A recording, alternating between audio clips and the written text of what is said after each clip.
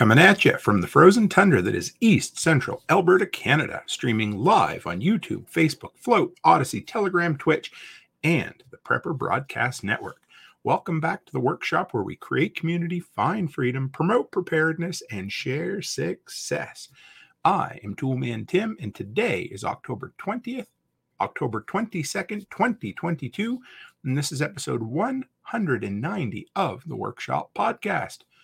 Well, how is everyone? It's Halloween season. We are back to do episode number 2, part number 2 of our horror movie list. Real quick, we're going to get the announcements out of the way, and then I'll bring on my beautiful Mrs. Toolman. First off, patch of the month. Going to put these up here so you guys can see. This one right here was first patch of the month. Been prepping since Y2K. This one right there, built like a brick shithouse, was the one that just recently went out. So if you are interested in supporting the workshop, that is the quickest, easiest way to get value for value exchange. $10 a month, $100 a year. You'll get a patch every single month. Plus, I almost always throw some goodies in, and you get added to a super secret exclusive email list where you get first access to anything else that I release. Number 2, if you are looking for a new podcast platform or just one, you want to try something new, something a little more open, a way to kind of interact better, Fountain.fm is the way to go. They have an app on both Apple and Android. Definitely an interesting place. You can send little boostergrams where you can actually respond to any portion of the podcast. So take a minute, sign up for there, guys.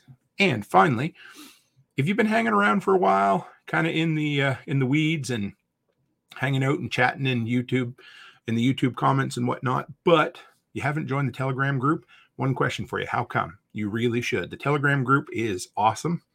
It's the best place where we sit around and we chat, we share our information, we help people, they help us, and it's the place where we come together as a community. So if you're saying, Tim, I don't need another social media app, well, I get it. But man, I got to tell you, Telegram is the spot to drop by and hang out with the workshop community. Just love it. And finally, today's tool. I was scrolling through Amazon earlier today, and I saw the Jackery 300, the power station. Some people call them solar generators. Their regular price is $2.99 on Amazon, and there was a $30 off coupon. So that link will be in the description today if you are looking for some sort of power backup system. So with that, I would like to bring on my beautiful Mrs. Cook. How are you, ma'am? I'm good. Good. What have you been up to today? Just housework.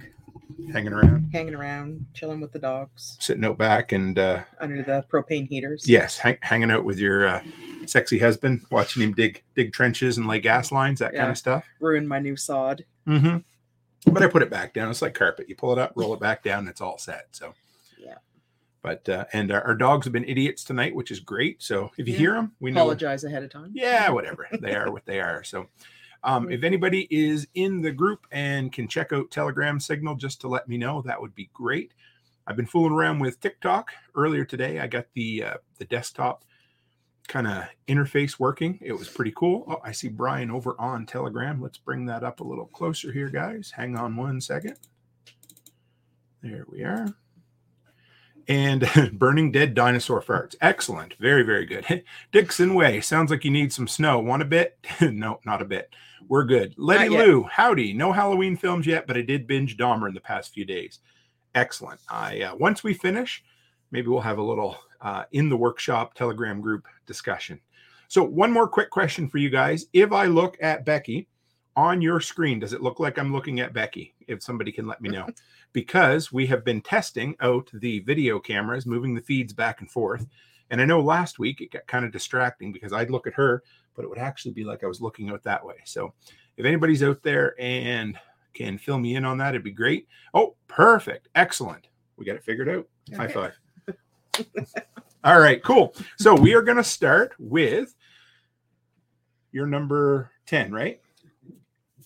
He said you look natural. Good. Thanks, Brian.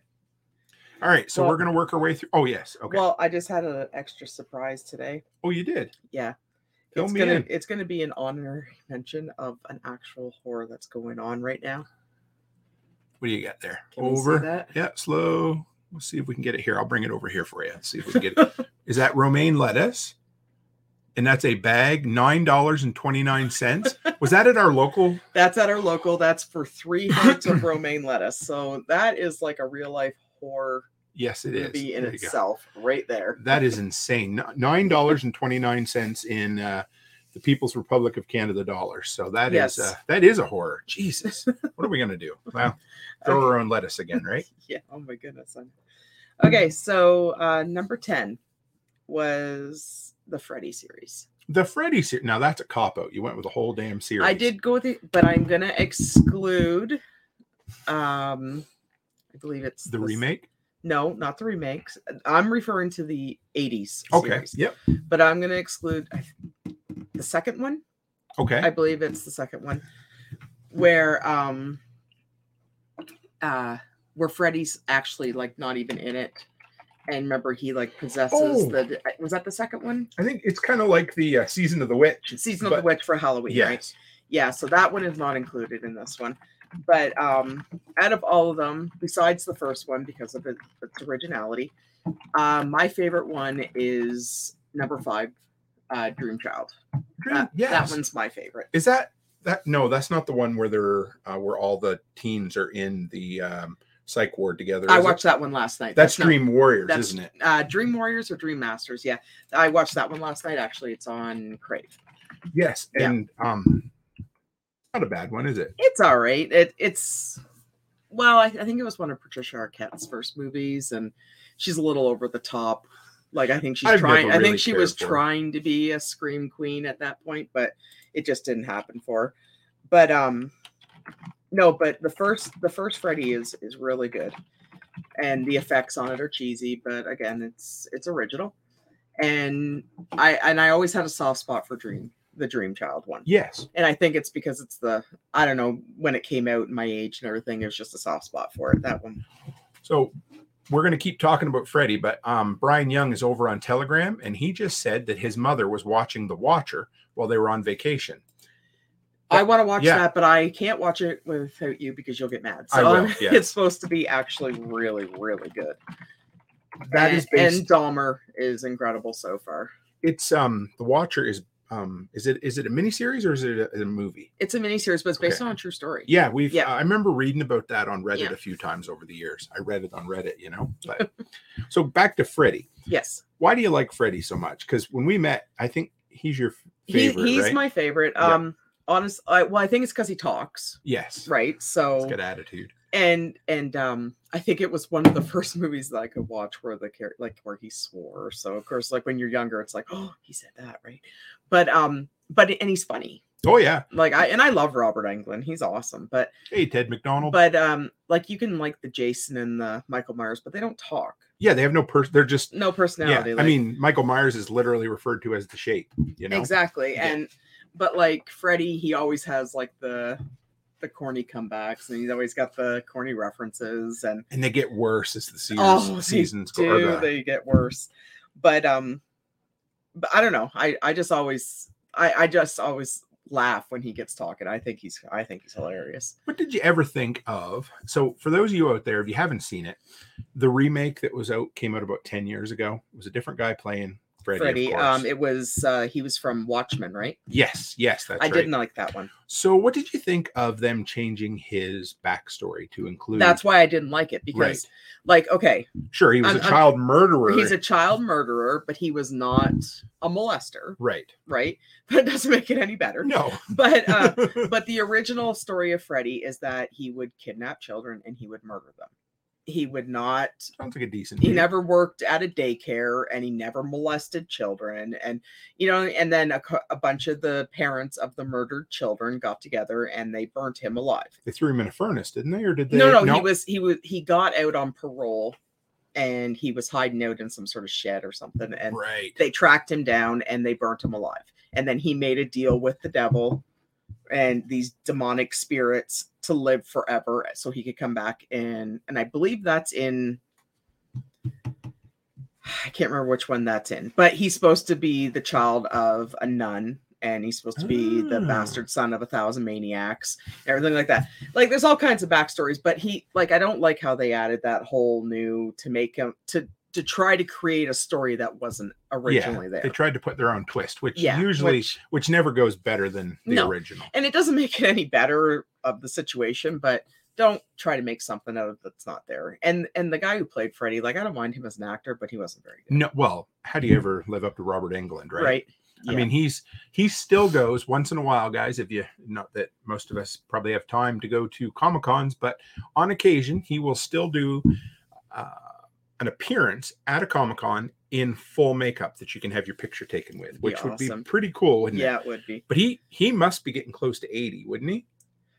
I would. In his 70s, for sure. He is. Yeah, he's getting up there. But like he's just so funny. Like, I don't know. But like when I was watching there last night, like when he picks the girl up, welcome to prime time, bitch, and he throws her through a TV. Right? I know, that's so cheesy. But you don't get anything like that out of Michael Myers or Jason or anything. So I don't know. I've always liked Freddy. Just going to shout out to James Richter. Good to have you. Ted McDonald, Chris Dixon, Martinson family. Anybody at Letty Lou is here. Good to have you all. And we got Brian Young over on Telegram. Good to have you. How many Freddy films are there? Well, there's 85. Thank you, Brian. Oh, man, he's older than I thought. Wow, he looks good for his age. He does look good, yeah. No, he's a lot older than I thought. Yeah. Well, let's do it. Let's see if we can get it right. So how many? 74. Okay. 74. Okay. Oh, there we go. It was edited. that made 75. Okay. So he's so there's one. I don't count the second one, but it is a Freddy. Sure. So there's the original 5, and then there's the one where his daughter comes. Yep. Like his daughter's involved. And The New Nightmare, and then there's the new ones, and then there's the one Freddy and Jason. Yep. So I'm not sure exactly how many there are. I'm not either. Let's see if we can bring it up on IMDb. There we are. So while we're talking about it, do you want to talk about Johnny Depp? Oh yeah, the first Freddy was actually his first movie. Yeah, and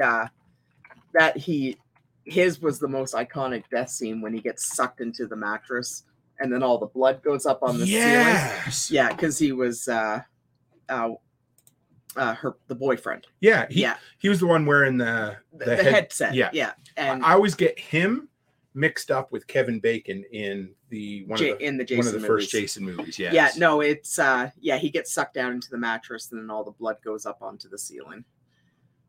Yeah, there's quite a few. Oh, and for the record, guys, there was also a short-lived TV series in 2005. I never watched that. I've heard things about it, not anything I was really interested in. And Will Smith also did a song called Nightmare on My Street. Oh, and I've never heard that one. It's a tie-in. I think it may have been a lost song for a while, but it was found again quite a while ago.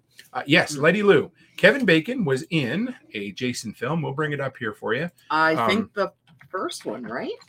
I want to say, or was it the second one or third? I can't remember. Yeah, but he gets killed in the bunk bed where it comes out through his throat. Yeah, I think Tom Savini, did the effects for that, and they take an arrow and push it up through the back of the mattress underneath and out through the front of Kevin Bacon's head. Let's see if we can find it for you here, guys. Kevin Bacon, arrow impaled. All right, let's see if we can share the screen while we're at it. We'll go with that image. There it is. Yeah, there. Let's bring this one up. So let's share. Was it the first Jason? I'm not sure. Let's see. So there he is smoking a joint. This doesn't get us flagged, guys. I don't know what will. And there's Kevin Bacon, the After Effects. And then somehow they made let's see if we can bring that up. So, oh boy. There we are. Anyway, yeah. So he was in one of the Friday the 13th. Not sure which one it was. See if we can bring it up for you. Friday the 13th. And yeah, it was his very first movie, wasn't it? It was. Yeah. Always enjoyed that. It's a good film. Let's see. Maybe, I don't know. I'm pretty sure it was the first one. Was it? All right. Well, let's see. Let's just do this. Kevin Bacon. Yep. The very first one from 1980. So that's cool. And yeah, so it's good. It's worth watching. I love that old one. That one's really good. kind of enjoyable, isn't it? The first couple, they're really getting their feet under them and kind of getting going. But yeah, as far as Nightmare on Elm Street goes, I really enjoyed most of them. And I remember it wasn't that I wasn't allowed to watch horror movies. It's just that my mom didn't really appreciate horror movies. But my buddy Clyde used to bring them over all the time. And we'd try to watch them, when people weren't around, of course. But we watched one of the Nightmare on Elm Street films. And it seemed like, I remember just being uncomfortable and awkward because it seemed like all it was girls screaming and Freddy dropping F-bombs the whole movie. Yeah. It was fine. Well, I his enjoyed favorite it. word is bitch. Right. Yes, it's true. That's his favorite word. Brian Young says it wasn't lost. Who doesn't remember Nightmare on My Street? So I got to look it up. There's something about it, whether it was a recording, I can't remember. Maybe it was the video. I know the video's out there too, but it's great.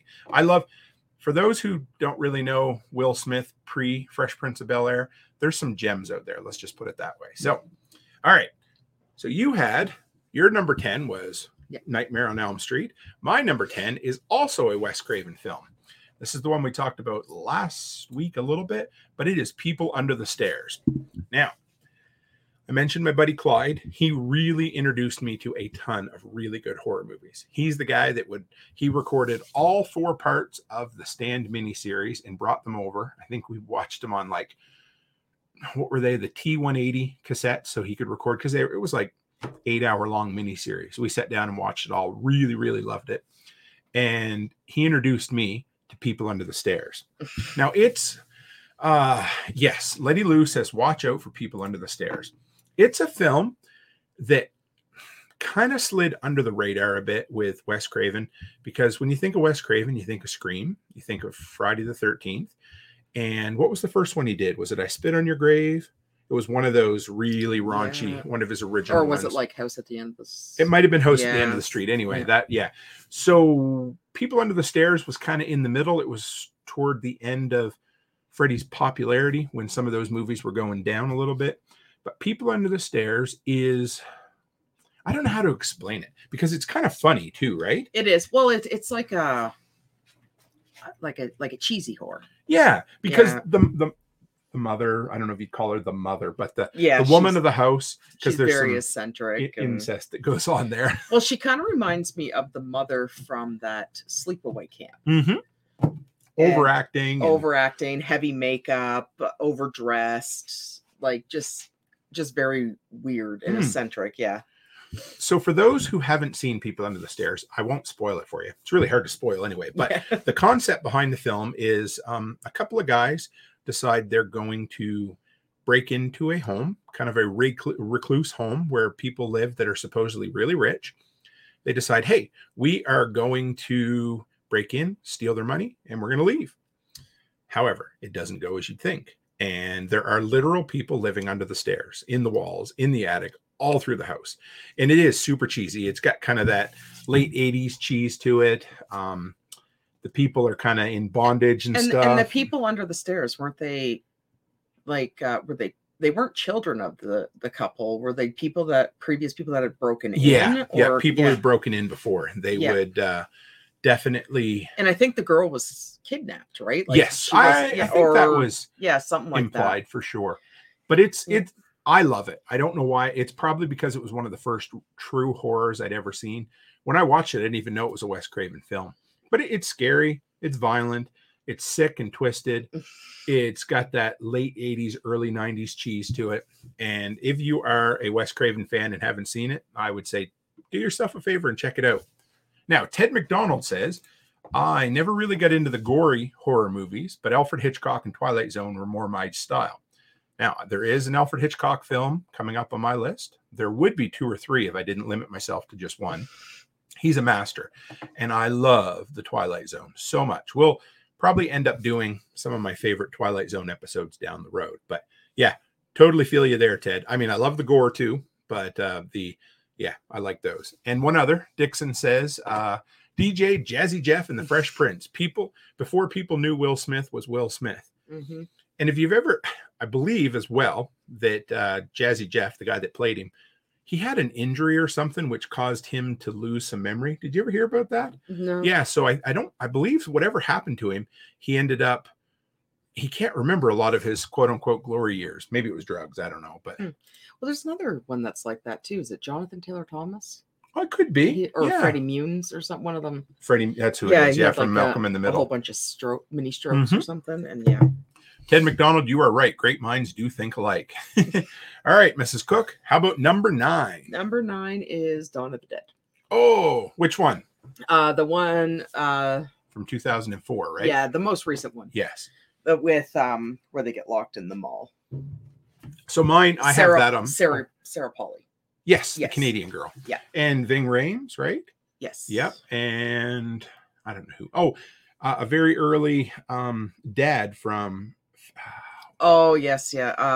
I know what show you're thinking about. Oh my God, Modern Family. Modern Family, yes, yeah. A big feeling, kind of, I don't know, a yuppie, right? Yeah. He's a yuppie for sure. So this is on my list as well. Since we're going to talk about it, it is down on number 6. But go ahead.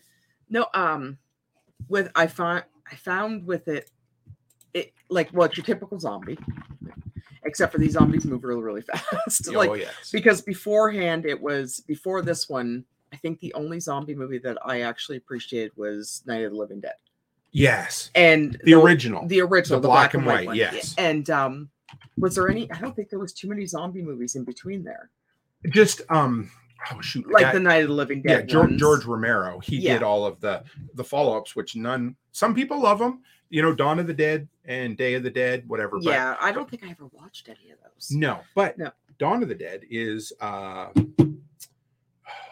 Superman director, Zack Snyder. He directed it, and I believe it's written by Gunn, the one that just did Guardians of the Galaxy and the Suicide Squad. He wrote it. But but it's but when you watch Night of the Living Dead, the black and white one, it's like your typical what you think zombies are going to be, because they're just, like they're dead people that have just rose from the grave, and they move at a slow pace, but they don't get winded, and they don't stop because they just keep going. They're like machines, right? Yes. But Dawn of the Dead, when I first watched that movie, when you see the first zombie, and you're like, holy shit, why is this thing moving so quick? And they start running, and then they're like ripping people apart, and it's like, this is an incredible movie, and how quickly they change. And like with the Night of the Living Dead, I know it was with the bites and everything, but still it took a long time. Oh, and they were slow and cumbersome. But no, like even for them to change. Oh yeah. But when they got bit on the other one, it was like the fever overtook them fairly quickly. It was a matter of like a day or two, and then that was it. And sometimes it was only a matter of hours, depending where they got bit.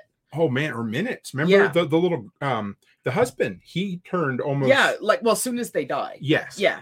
So it all depends on where they get bit or whatever. But it's just I don't know, it was really shot well. Oh, the cinematography when they do that shot where it goes up and you see all the destruction in Milwaukee. When they're in the buses. Oh, yes. And it's kind of like it's kind of like a flash shot.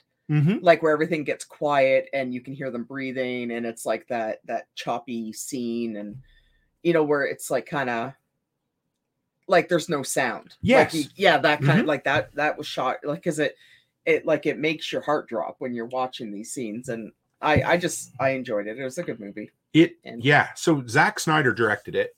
It was, I want to say, maybe his first big film, because he went on to do what was the DC movie he did? Watchmen first. Oh, Watchmen, yeah. But it was right in that zombie renaissance. So you had 28 Days Later, you had Shaun of the Dead, and you had the Dawn of the Dead remake, all coming a few years before The Walking Dead came out. Yeah. So there's all that aughts, the 20 aughts, where all these and that's the thing. Well, like in the 28 Days Later, they're fast moving. Yes. Dawn of the Dead, they're fast moving. World War Z, they're fast moving. World War Z, yes. And then you get to Walking Dead, and they're slow moving again. I know. It's like traditional thing. Yeah, so it's kind of like I guess like everyone has their take on it, but I think Dawn of the Dead is probably the least realistic one out of it, because like Like, you don't think someone's going to get up and like move at a super fast pace. Like, no, it's true. Like Usain Bolt running after you. You know what I mean? So it's so good. Like, it's so violent. It's it hasn't. It's still like we'll watch it anytime. Oh yeah, but there's parts of it that haven't aged super well. But the effects were good. I think they leaned heavily on practical effects because I know Zack Snyder was a big fan of practical effects when he could. Cinematography, he's great. He has a great eye for that. But then if you watch the credits too, the ending is very The ending is very depressing. There's a couple different endings actually. I think, but the original ending when you're watching it, it's very depressing. Oh, and the soundtrack. Yes. Remember Johnny Cash when the they play a montage of all this. You know, it's just stock footage they bought somewhere, but it all has this very grainy post-apocalyptic feel, and it's being backed up with Johnny Cash's "When the Man Comes Around." Is that it? Yeah. Oh, so good. I just think it is a masterclass on how to remake a movie, make it modern. But it's not my favorite zombie movie, but I bet you it's my second favorite. Not including Shaun of the Dead, because that's a comedy, of course. But I like Shaun of the Dead. Oh, I could watch Dawn of the Dead. Even the dude that has the gun store, and he's over there all by himself, standing on Andy on the gun store. He's over there and he's writing. They're playing chess back and forth, and he's writing all this stuff. And just if you've never watched the remake of Dawn of the Dead, it's totally worth it. A couple other comments I want to bring up. We got Mel says that she still, this is over on Telegram, still has issues with open stair treads because of people under the stairs. And Letty Lou, didn't have a chance to bring it up yet. Jordan Peele is linked to a remake of People Under the Stairs. I'm totally down for that. I'm not sure if it was Jordan Peele or if it was his comedy partner that redid the Candyman movie. Yeah. And it was great. Really good. Yeah. And so I'm excited. Jordan Peele's hit and miss. Yeah. We haven't seen his latest one. Nope. Nope, we haven't. But Get Out. I really don't have a lot of interest in that one. Loved Get Out. Yeah. Letty Lou says Shaun of the Dead is amazing. It is.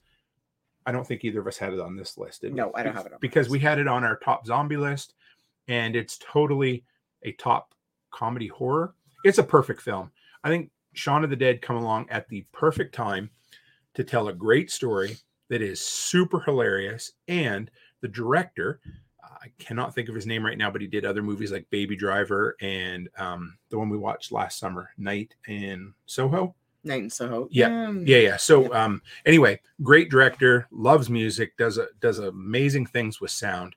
But Shaun of the Dead was lightning in a bottle. That was the next two, they're okay. I didn't really like Hot Fuzz. No, I didn't like it. World's End was okay, but Shaun of the Dead is just fucking incredible. Well, they were trying to. They were trying to profit. Sure. While they could. I get it. While they were hot, right? So. And Chicken Hawk, they're talking about Children of the Corn. Ted McDonald thinks Chicken Hawk's Children of the Corn guy, but he said Children of the Corn scared me to death. I grew up with huge cornfields around my house, bored on two sides. Yeah, actually, my sister, we seen Children of the Corn, and she went to her friend's house, and they had a huge cornfield behind there. Oh. And I remember her calling and crying because she wanted to come home because it scared her. Now, see, whenever I see cornfields, I think of Field of Dreams. So I don't know. Well, I guess it all depends where your brain is. That is true. Yeah, I'm a little bit twisted. Yeah, but not as bad. So am I next? Yeah, number 9. Okay, number 9.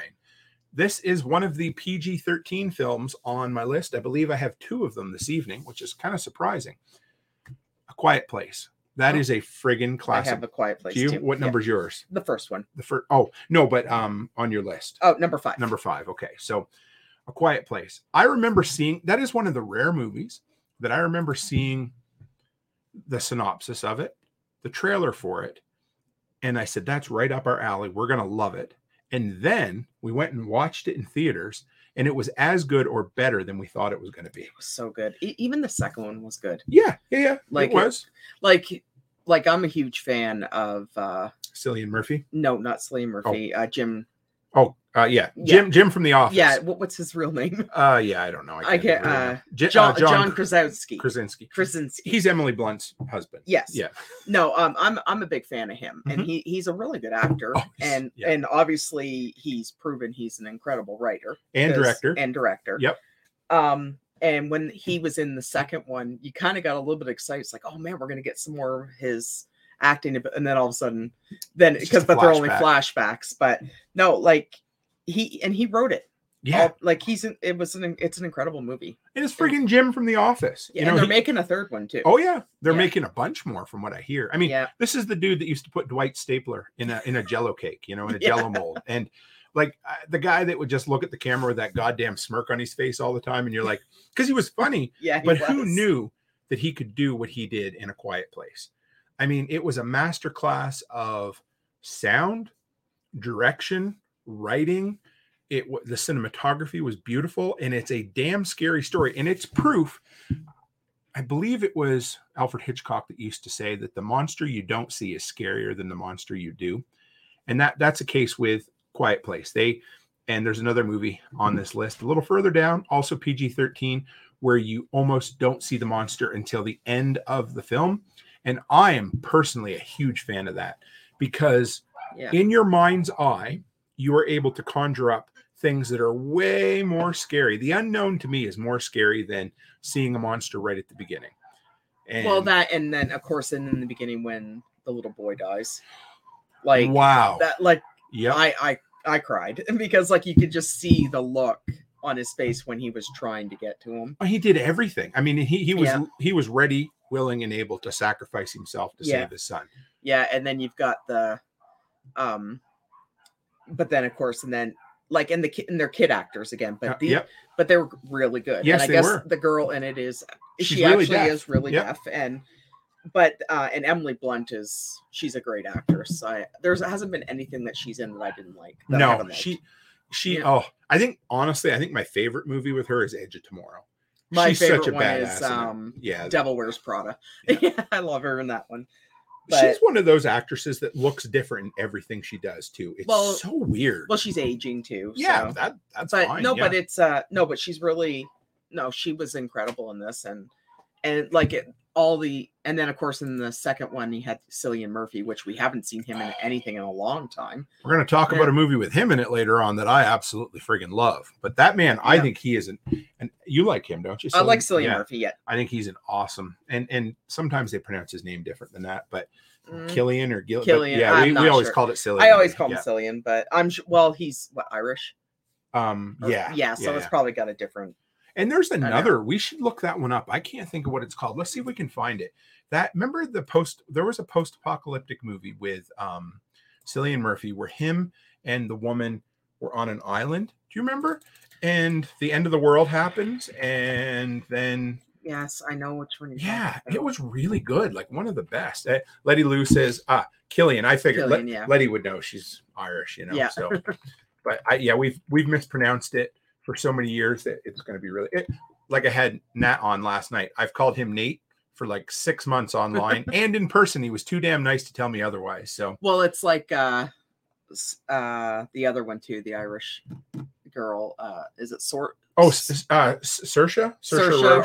I don't Ronan or whatever. Yeah, it's another one. I can't remember. Yeah. See if you can. I don't remember how far back was that. Probably 10, 12 years ago or something. But it was, so him and this woman are living, I think it's a lighthouse, isn't it? They're on a deserted island in Europe, of course, and they find out everything they know on basically through the radio, remember? Yes. Yeah, they start, I wish I could find that for you guys. I know it's got to be a little further along here. Sunshine, Angela of Dark Knight. No, it's not that. He was in Inception too. I forgot about that. Maybe it's this one. I don't know. Anyway, I will find it for you. This is definitely not it. So I think he's one of the best actors today. He's in that Peaky Blinders too, isn't he? Yeah, I think they're actually. I think it's the last season for that one, or they got one more season. It was canceled, which I don't know why, because it was supposed to be it's supposed to be really good. Mm-hmm.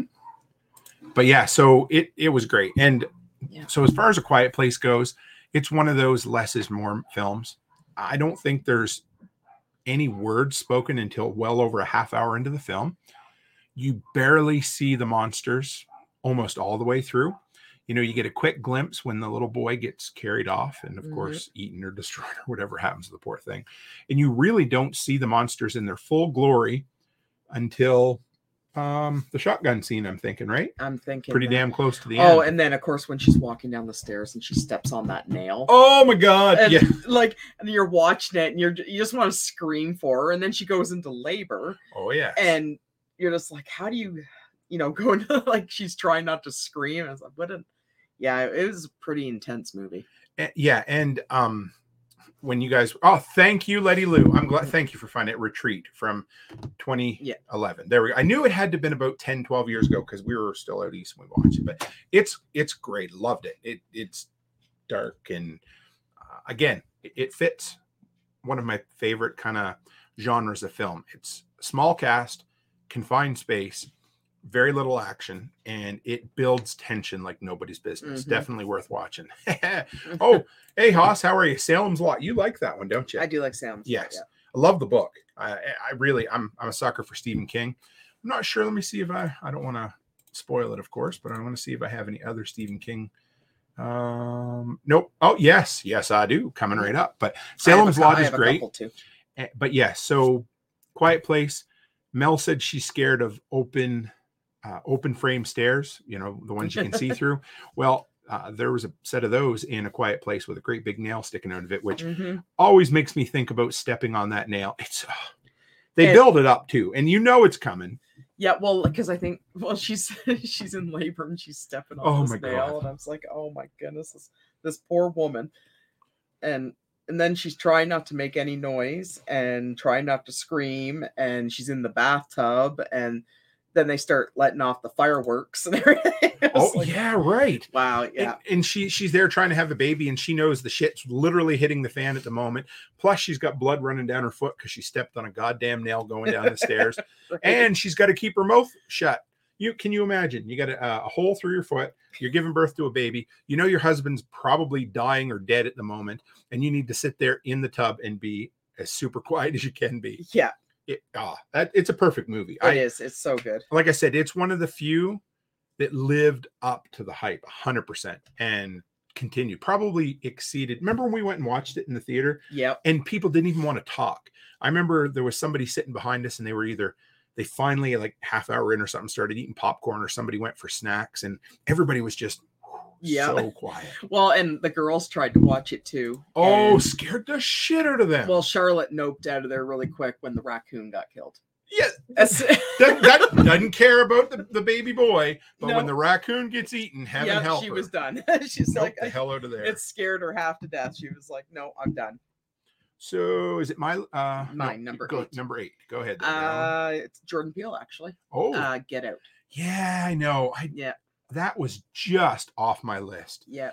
Talk about that film, because I really do love that film. Yeah, Get Out is really, really, it's twisted. Yes.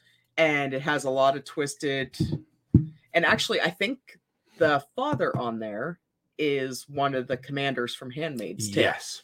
And you do love Handmaids. That's pretty much a horror. But it is. Yeah, I love that. I love that show. But it's so twisted, and it has, and like when you're watching it, you're just like, you have no idea what's going on. Right. Right. And then all of a sudden, then it starts kind of laying it out for you, and it gives you an insight, and you're just like, and then you realize that the daughter's involved and everything, and you're just like, this is so weird. You just ruined the movie for everyone. I'm just kidding. It's okay. I'm just going to see if I can live stream us on TikTok while we're going here. But no, it is a very, very, it was one of Jordan Peele's first movies, right?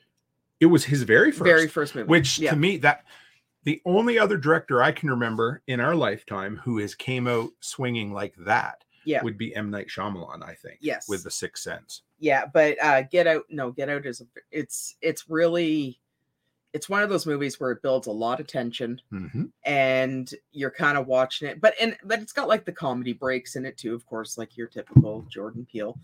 But it's like, it made number 8 on my list. It probably would have went a little bit higher if I didn't have other choices, but definitely. It's a creepy movie. Oh, it totally is. And I it's not just creepy, but it was well done, well written, absolutely twisted, psychological horror. it's the type, I mean, he really did remind me of a modern Alfred Hitchcock, because he kept you on the edge of your seat. Alfred Hitchcock always talked about red herrings, which are basically a plot device that makes you not, it intentionally sends you down the wrong rabbit hole there. Yeah. And Jordan Peele was awesome in Get Out.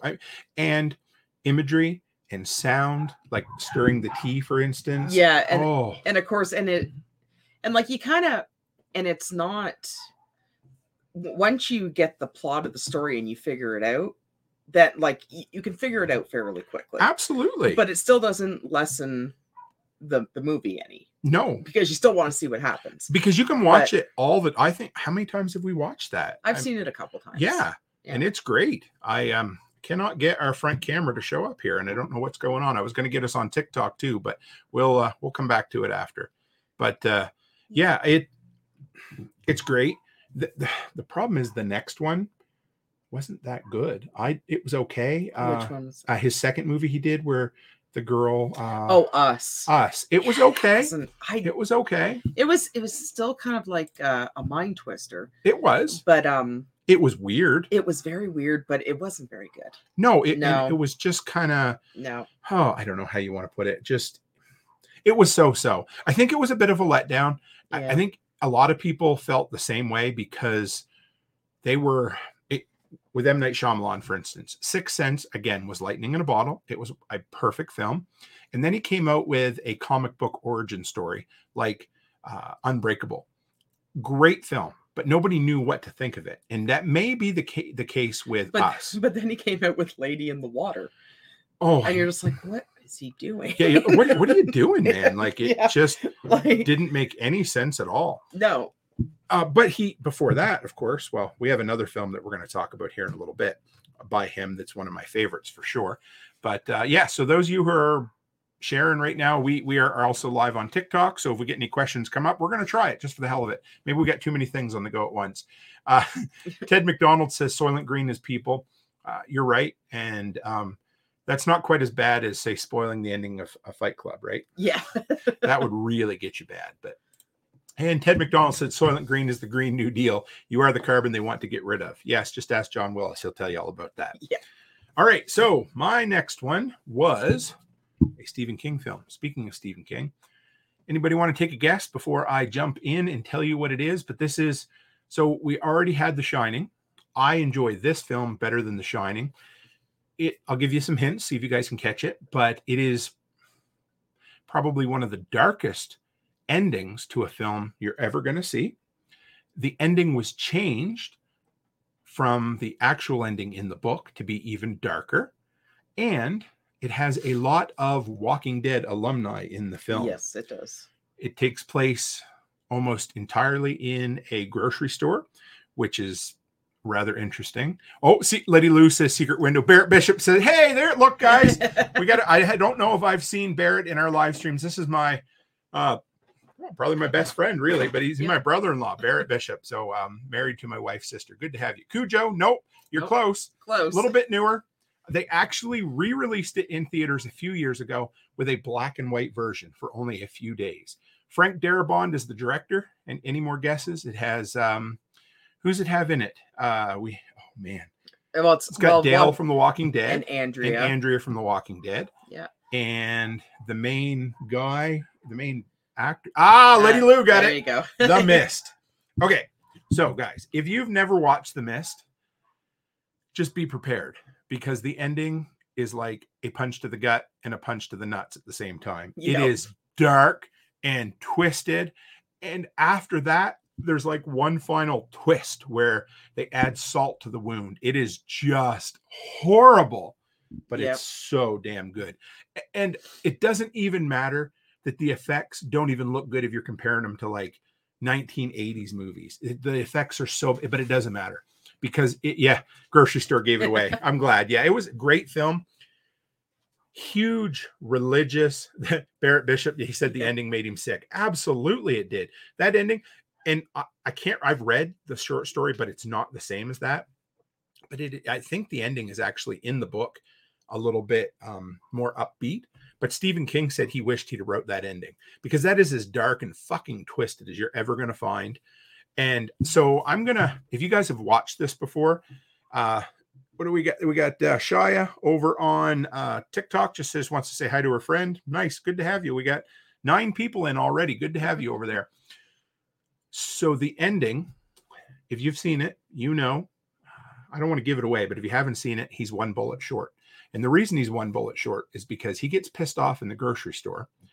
And after they kill the crazy religious lady, the grocery guy puts 1 extra bullet in her for good measure. And because of that, he is 1 bullet short at the end of the movie. And I'd watched that 15 times before I noticed that. And it just scared me to, it breaks your heart. Going to shout out to Jay over on TikTok. Nice to have you guys. Good little crowd we got coming in here. So The Mist is awesome. Everything, again, it has a bigger cast than a lot of films, but the enclosed nature, when you have all that mist and fog coming in, and of course it has all the hallmarks of a Stephen King. It deals with insects and monsters and portals going into a different world. It has Carol too. Carol, yes. She's not in it for very long. No, not at all. What do you think? You like that? No, I did like The Mist. The ending was twisted, of course, but I find what bothered me the most about it is when they're in the grocery store, how quickly people can jump ship and join into like a religious type of following. Like how quickly they can turn when they're faced with that type of situation. And I think that bothered me more than anything, because in reality that does happen. It does, yes. And it's fucking crazy. There's no way to get around it. And like, because like soon as she starts preaching about the end of days and the Bible and like this is what God like how many people just flipped their switch. Oh yeah, and joined them, and she just kept bringing them into her fold. She kept bringing them in, and then like even to the point where it's like a cult mentality when they get together, and she convinces them to kill people. Yeah, and everything. And I was like, that right there scares me more than the monsters and everything, because you're not even safe when you get those type of people. Absolutely, yes, and the movie happens fast and slow, if that makes any sense, because you think you're like, okay, how does that happen? How do people join in with some crazy fucking religious lady that fast? But their entire world's been twisted up on the top of their head. They don't know what's going on. They're completely lost. Their entire mindset of life has been thrown away. And they join this crazy. Well, and they don't even join her. She just starts preaching. And she, like, because they were all they were all working together. They were all trying to survive. And then all of a sudden she just starts this crazy talk. And then all of a sudden they just all flip. Mm-hmm. Like, and all these people, like, and it's a small town, and all these people are not strangers. Right. They all know each other because they're all referring to each other as their names. Well, of course, again, Stephen King, small town, everybody. There's something creepy about small towns. It is, but it's even creepier that they can turn on each other, because most of these people have probably known each other their entire lives. Absolutely. And all because she's just preaching away. They're like, oh, well, hey, guess what? Now we're all like, it's the end of the world. Everything's going to hell in the handbasket. And no, she's making sense, but she's not making sense. She's just trying to mind control them. Absolutely. And when she gets shot, I just want to jump up. I was so happy when they shot her. It's like, shut her up. This woman is out of her mind. Oh, right? She's fucking crazy. I loved it. Yeah. We got, Alex, whoever Alex says, bro, you're looking handsome this evening. So thank you very much. We've had 270 likes over on the live stream from TikTok. So thanks, guys. Beard looks great on you. I appreciate that as well. Mrs. Said that I could grow a beard again, didn't you? I did. Yes. As long as it doesn't look like a mountain man, then we're fine. So poor Letty Lou. Apparently, was it cornfields that scared Letty too? Yeah. Anyway, so we have cornfields that scare people, grocery stores that scare people, foggy days that scare people, and open staircases that scare people.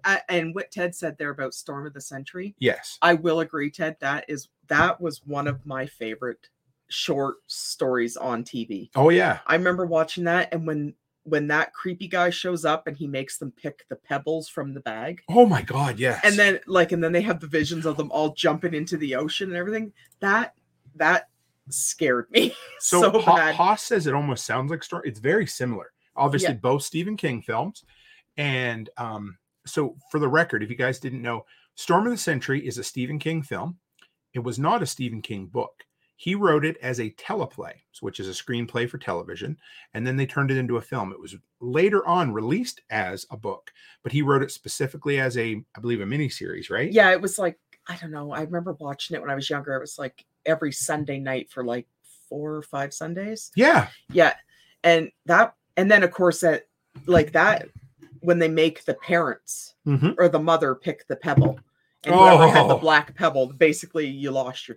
Right, that's a great image too. The black pebble in the hand. Yeah. Oh, so good. Yeah. And there was something about those 90s Stephen King miniseries. They were so good. Yeah. It definitely, I loved it. And to go back just a little bit further, where Ted had Maximum Overdrive. I love Maximum Overdrive. It's a goddamn guilty pleasure. Maximum Overdrive the transport truck with the is it the like gremlin? Is it a gremlin or a devil? Barrett would know, but I think it's the it's like a green. I want to say the Gravedigger, but it's not. I don't know what it is. No, it's like a green devil face or something. Yeah, that one.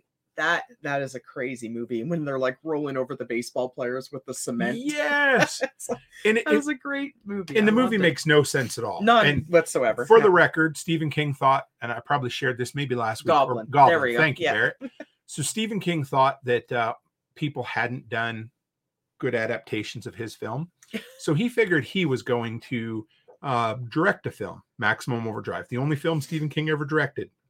Has a kick-ass soundtrack, all AC/DC. He reached out to him. They said, sure, let's do it. But the movie is hot trash. But it's it's got a young Emilio Estevez in it. Yep. Yeah, very, just a great film.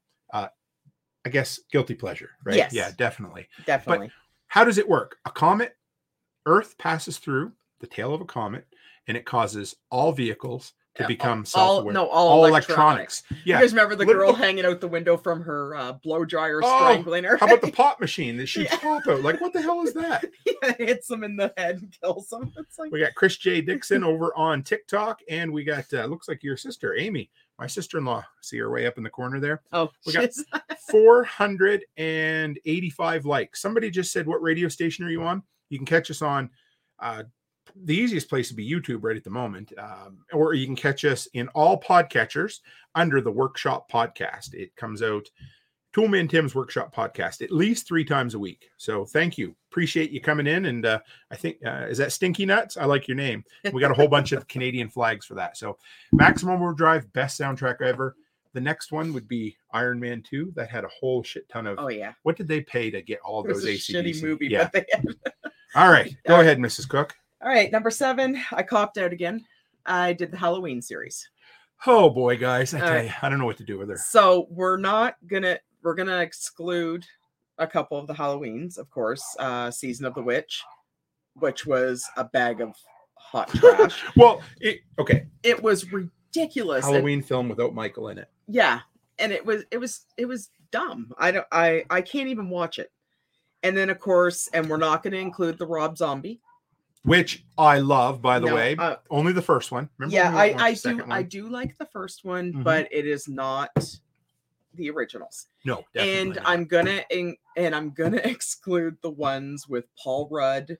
Oh my God, I forgot he was in a Halloween film. Yeah, and The Man Who Doesn't Age. I think he's a horror film all by himself. And then there's the little girl, her name's Jamie. Anyway. Oh yes. Yeah, those I think those are just cash catchers. They were just trying to profit off the Halloween series.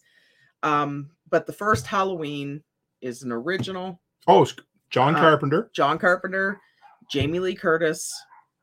Like you can't go Jamie Lee Curtis, no matter what anybody says, she's the scream queen. She always has been, always will be. How many horror? Like 3? Yeah. Yeah. Amy over on TikTok says H2O thumbs down. Right. Josh Hartnett. Yeah. Yeah. No. Michelle Williams. No. But Jamie Lee Curtis was in it, so that's why I do watch it. Jamie Lee Curtis is incredible. She's one of my favorites. Yeah. It's almost a sin that the new horror. Yeah. Anyway. Yeah, I know. Well, I think she came back to do it because she's still involved with it, but I think she just wants it to be done. Yeah. Like, and that's fine. I'm sure they offered her a decent. Oh yeah. Well, she'd be stupid not to take any money, right? Mm-hmm. She's incredible. But like she was also in Prom Night. Yes. When she was incredible in Prom Night. But like I would say Halloween series, but I think honestly probably just the first Halloween. Yeah. Yeah. Yeah. Like, because it's a classic. It is. Did it come out before Friday the 13th or after? I can't remember, but they all came out about the same time. Well, the first Halloween was 1978. Right. So it'd be very damn close, I think, because Texas Chainsaw Massacre started it all. And then the next three just came boom, boom, boom like that. But they were always, they're fun. I've watched them all and they're all great. But like the one where, I don't know which one it is, but where they kill Michael and then they eat his heart. And then he comes back as like he's. Oh, that where, or was that Jason? That's Jason. That's Jason. Okay. Sorry. That might be Jason. Jason's dead or maybe. But yeah. Well, okay. Never mind. Sorry. I apologize. That's because Jason. Everybody becomes Jason in that Yes. film. Okay. Sorry. That's my fault. All right. But like the Michael Myers, like when they bring the doctor in and everything, it's the Rob Zombie one was pretty true to it, but it's not the original. I love his slum chic that he does, the whole.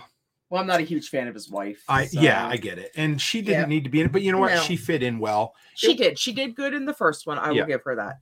But it's not the original. Oh, absolutely. What's this fourth?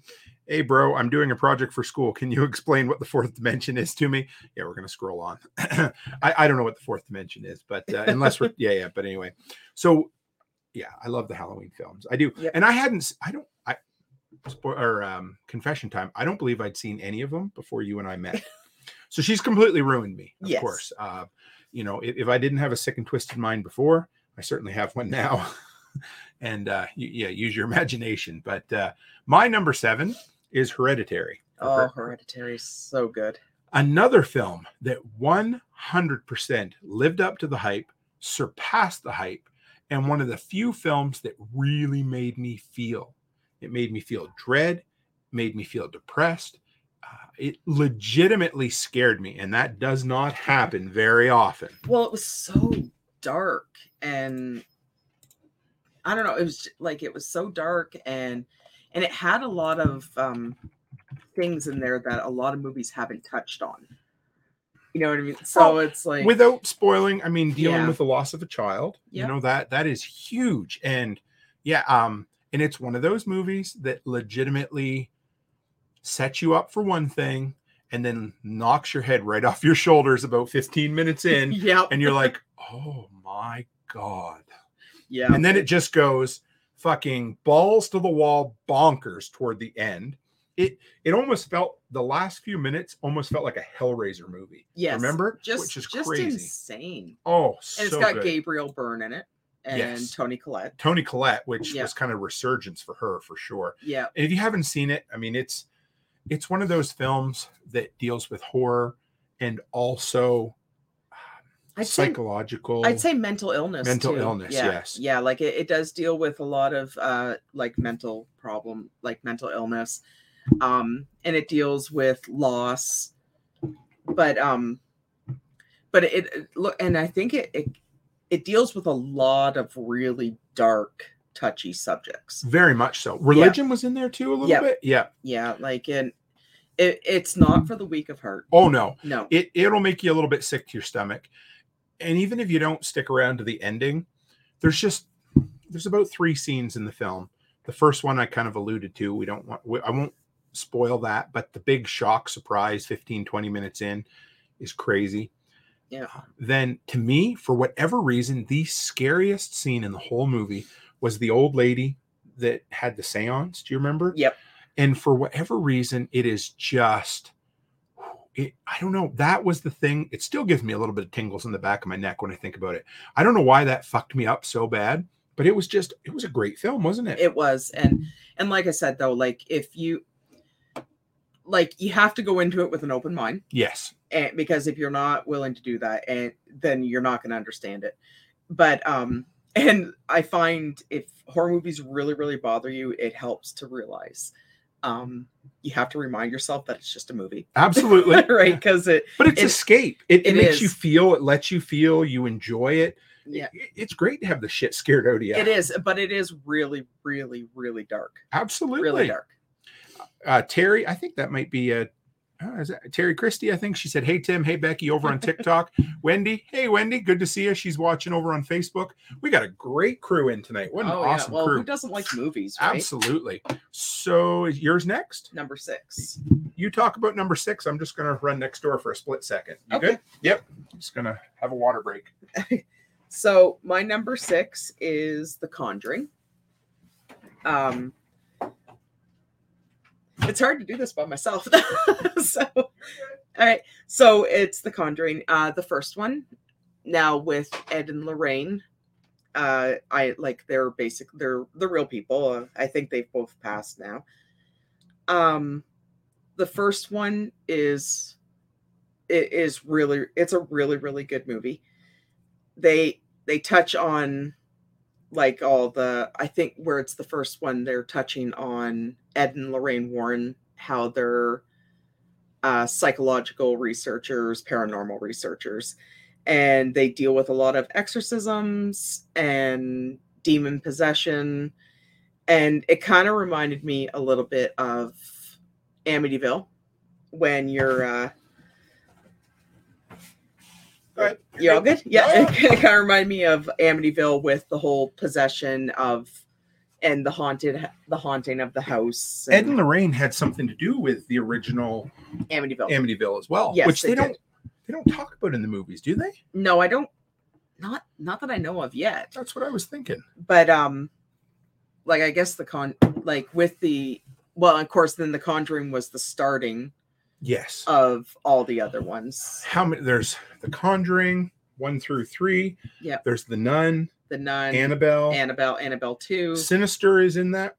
Maybe not. I don't think Sinister is. No. All right. No. Like The Conjuring is the whole Ed and Lorraine. Yes, that's right. And then they're doing a Conjuring 4.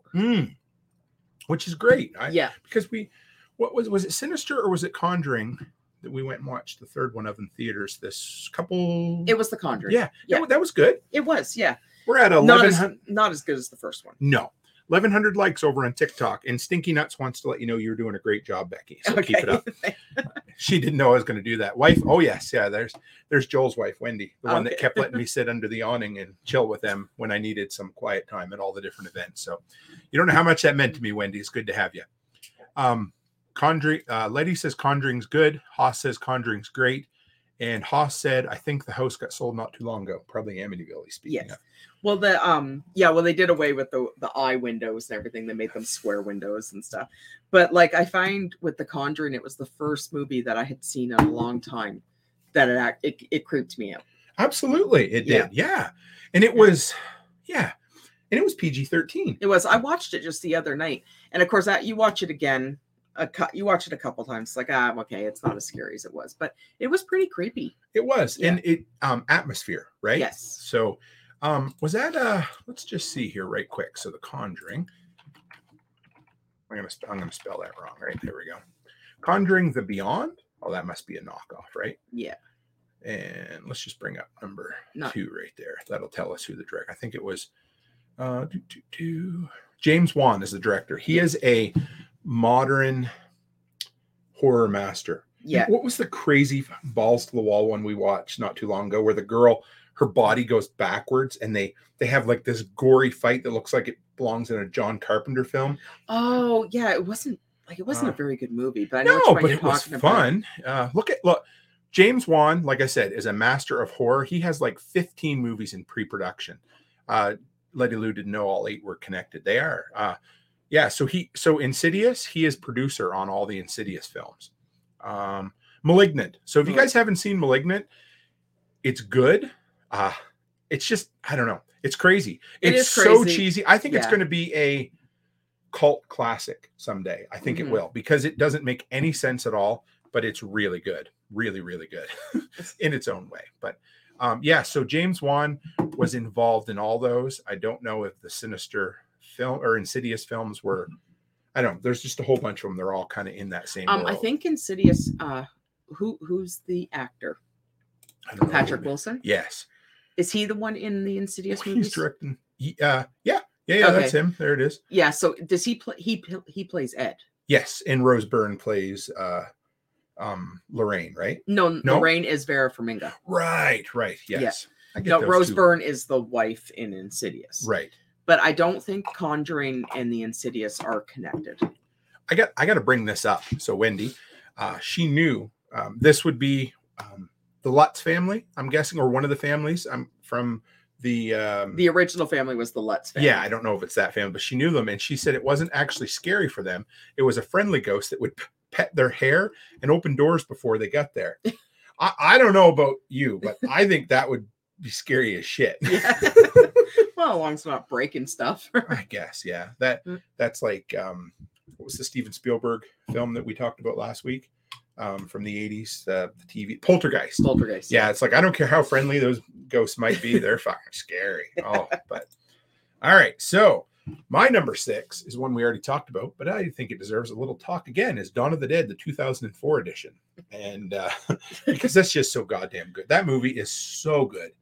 I don't know everything about it, right? Yeah, it hasn't aged well, but that was my introduction to Down with the Sickness. If you guys know that song, I mean, it is as loud and as heavy metal as possible. And in Dawn of the Dead, there's a scene where they're running from zombies. They get into the elevator, the door shuts, and you're just there with Muzak. For those of you who are younger than 35, Muzak used to be background music they'd play in the malls that sounded like real songs, but were just played on a $15 MIDI keyboard is what it was. But Dawn of the Dead was great. So they get in there, and Down with the Sickness by Disturbed is playing, but it's just kind of quiet, right? Yep. Yeah. And then there's a swing version of it too, isn't there? I think so. I can't. That is just a killer soundtrack. But anyway, Dawn of the Dead. If you've never seen the 2004 version, do yourself a favor and go and see it. Disturbed. I love that.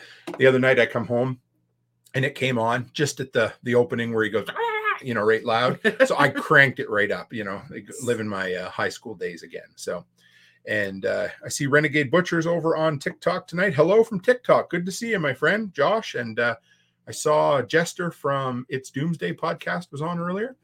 And Ted says he used to live in a haunted house. I'd hear voices coming from the answering machine. No, I used to think that we lived in a haunted house too. It was, I don't know if Amy's still online or not, but it was on Davis Street. Okay. And she probably wouldn't remember because she was little, but there was this one time that we, just after we moved in, and we heard a lot of clanking and banging, and we went down and all the kitchen pots were in the middle of the kitchen. And sure that wasn't your brother? No, because Brian would have only been 3. Mm-hmm. So, and like, honestly, I think it was my dad. Sure. Trying to scare you. Because he also told us that the lady who owned the house. Oh, look, there's Amy. She moved over to Facebook. Yeah, wasn't it? Yeah. I think it might've been, because, he also told us that the lady who owned the house died on the toilet. Oh, yes. Yes. So I don't know. It might have been him. I don't know, but it still traumatized me. So I don't know if it was him or not.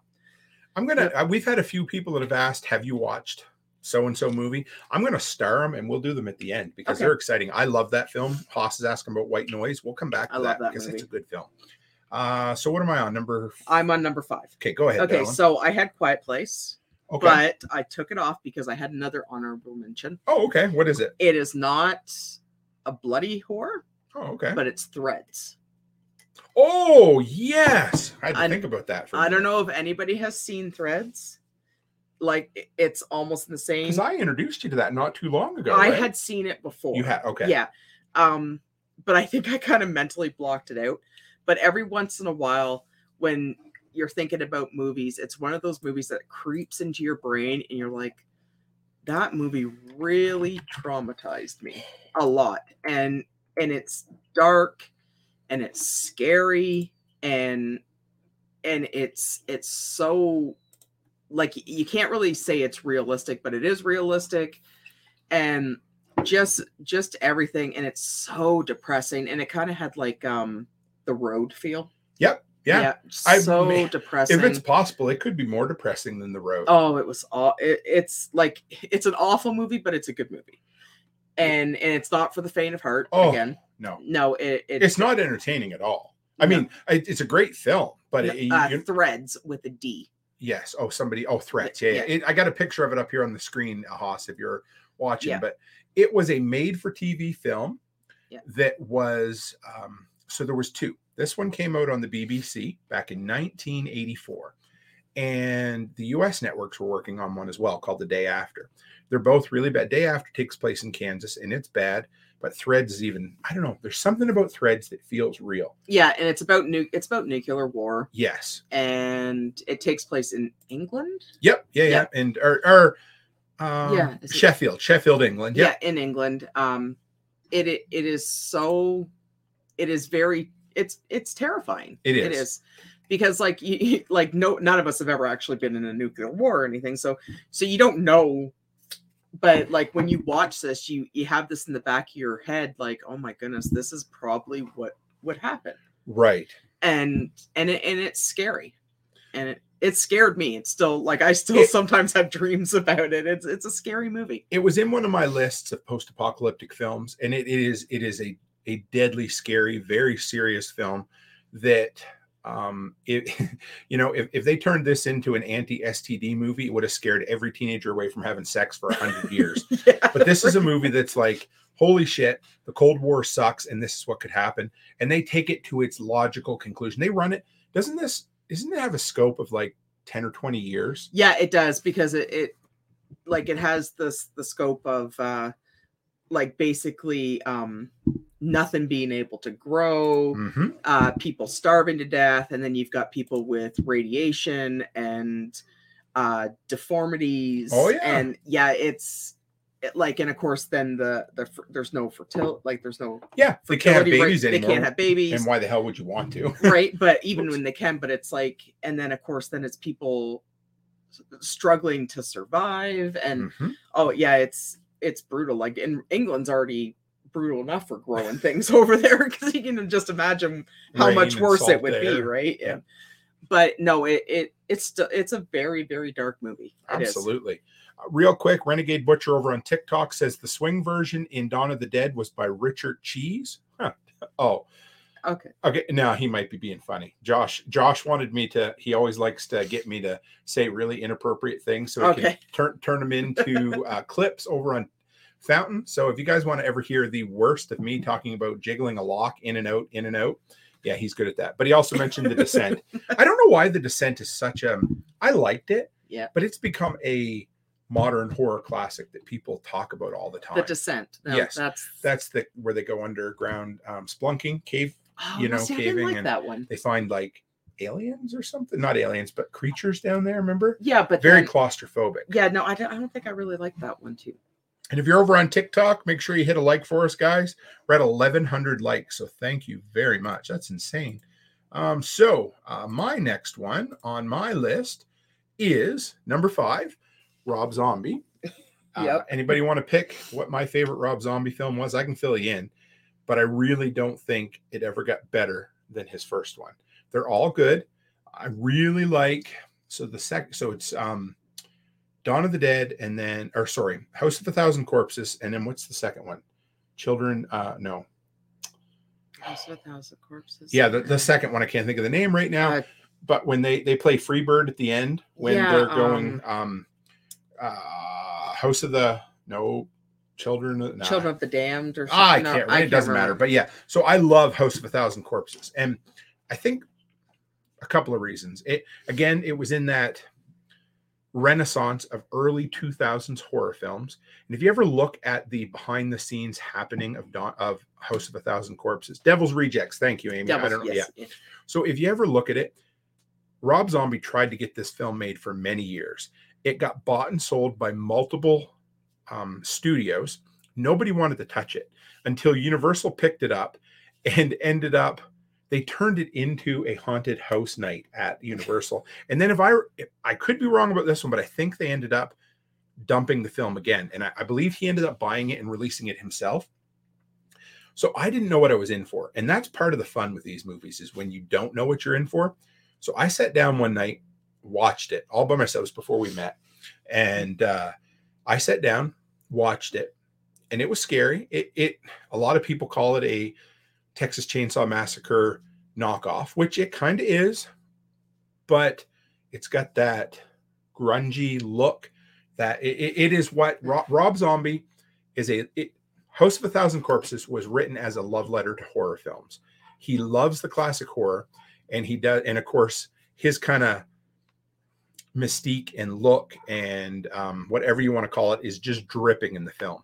But what stuck with me is that final scene when they have the guy on his knees with the gun to his head, and the camera pulls up and up and up and up and slow, and then all of a sudden, boom, they shoot him in the head. And that just made me sick to my stomach. And so apparently I like movies that make me sick to my stomach because it's good. I loved it. And I've enjoyed his movies. He's a very good example of law of diminishing returns. He's good. Each film afterwards got a little bit not so good. Yes. Devil's Rejects is great. It has an incredible ending with the three rejects driving in the with the top down in the vehicle, and Freebird is playing Running in the Background by Lynyrd Skynyrd, and it is just awesome. They have an absolute shootout, and how the hell he ever turned it into a third film, I'll never know. But it was good. Well, and a lot of his movies are really dirty. Oh, grungy, like through and through. I mean, they look like a Rob Zombie music video. Well, and they kind of look like they're filmed on like 35 millimeter. Yeah, 16 or 70, whatever. The old, like the old film. They're all filmed like that. And Super 8. And of course, all the characters always look like they just crawled out of a ditch, and like I didn't mind it. I don't think I actually have sat down and watched it start to end. Okay. Like I've caught bits and pieces of it because I do have a hard time with a lot of Rob Zombie's movies. Now, because you really don't like Sherry Moon Zombie, which I totally get. But Devil's Rejects I did like. Yes, I did like that one. But I do have a hard time with his movies. Yeah, I get it. Yeah, like I said, I loved his Halloween remake. Most people didn't. I hated his second one. He should have just stuck with one. But apparently, they threw a bunch of money at him, and he's like, "Fine, I'll do it." And then he did the goddamn Monsters, and apparently it's a hot mess. So no, I won't even watch that one. And so Renegade Butcher says, no, seriously, it is legitimately Richard Cheese. Look it up. So I'm guessing somebody didn't want them to know what the real name was on the song, but because what's short for Richard? Yeah. And then Tennessee Texan Shiner says The Devil's Rejects. Thank you as well over on TikTok. But so House of a Thousand Corpses. Love it.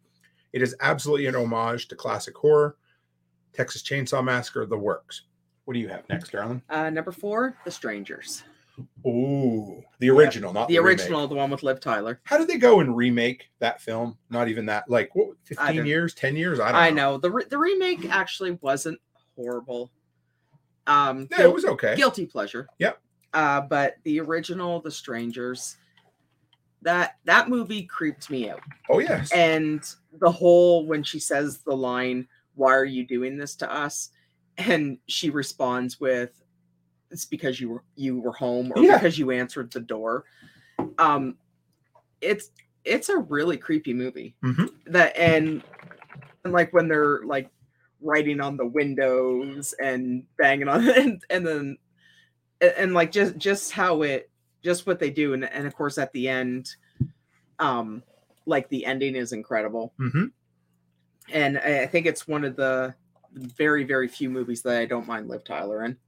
I had a huge crush on Liv Tyler back in the day. Of course I did, because there was a 14-year-old boy and she was in all the Aerosmith movie. Or no, just the one, right? She was only in one?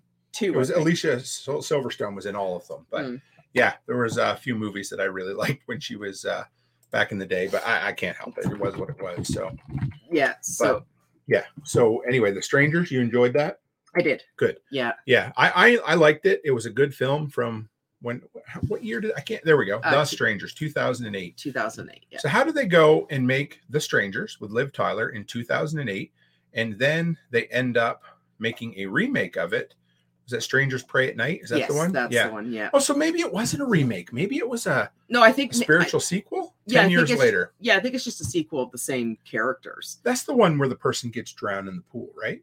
Yes. Yeah. So it's okay. I enjoyed it, but the original was good. I like that quite a bit. So Strangers, number 4.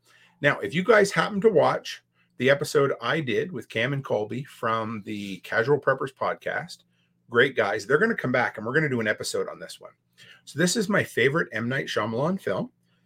It's also a PG-13. It is a masterclass in tension and not showing you what's there.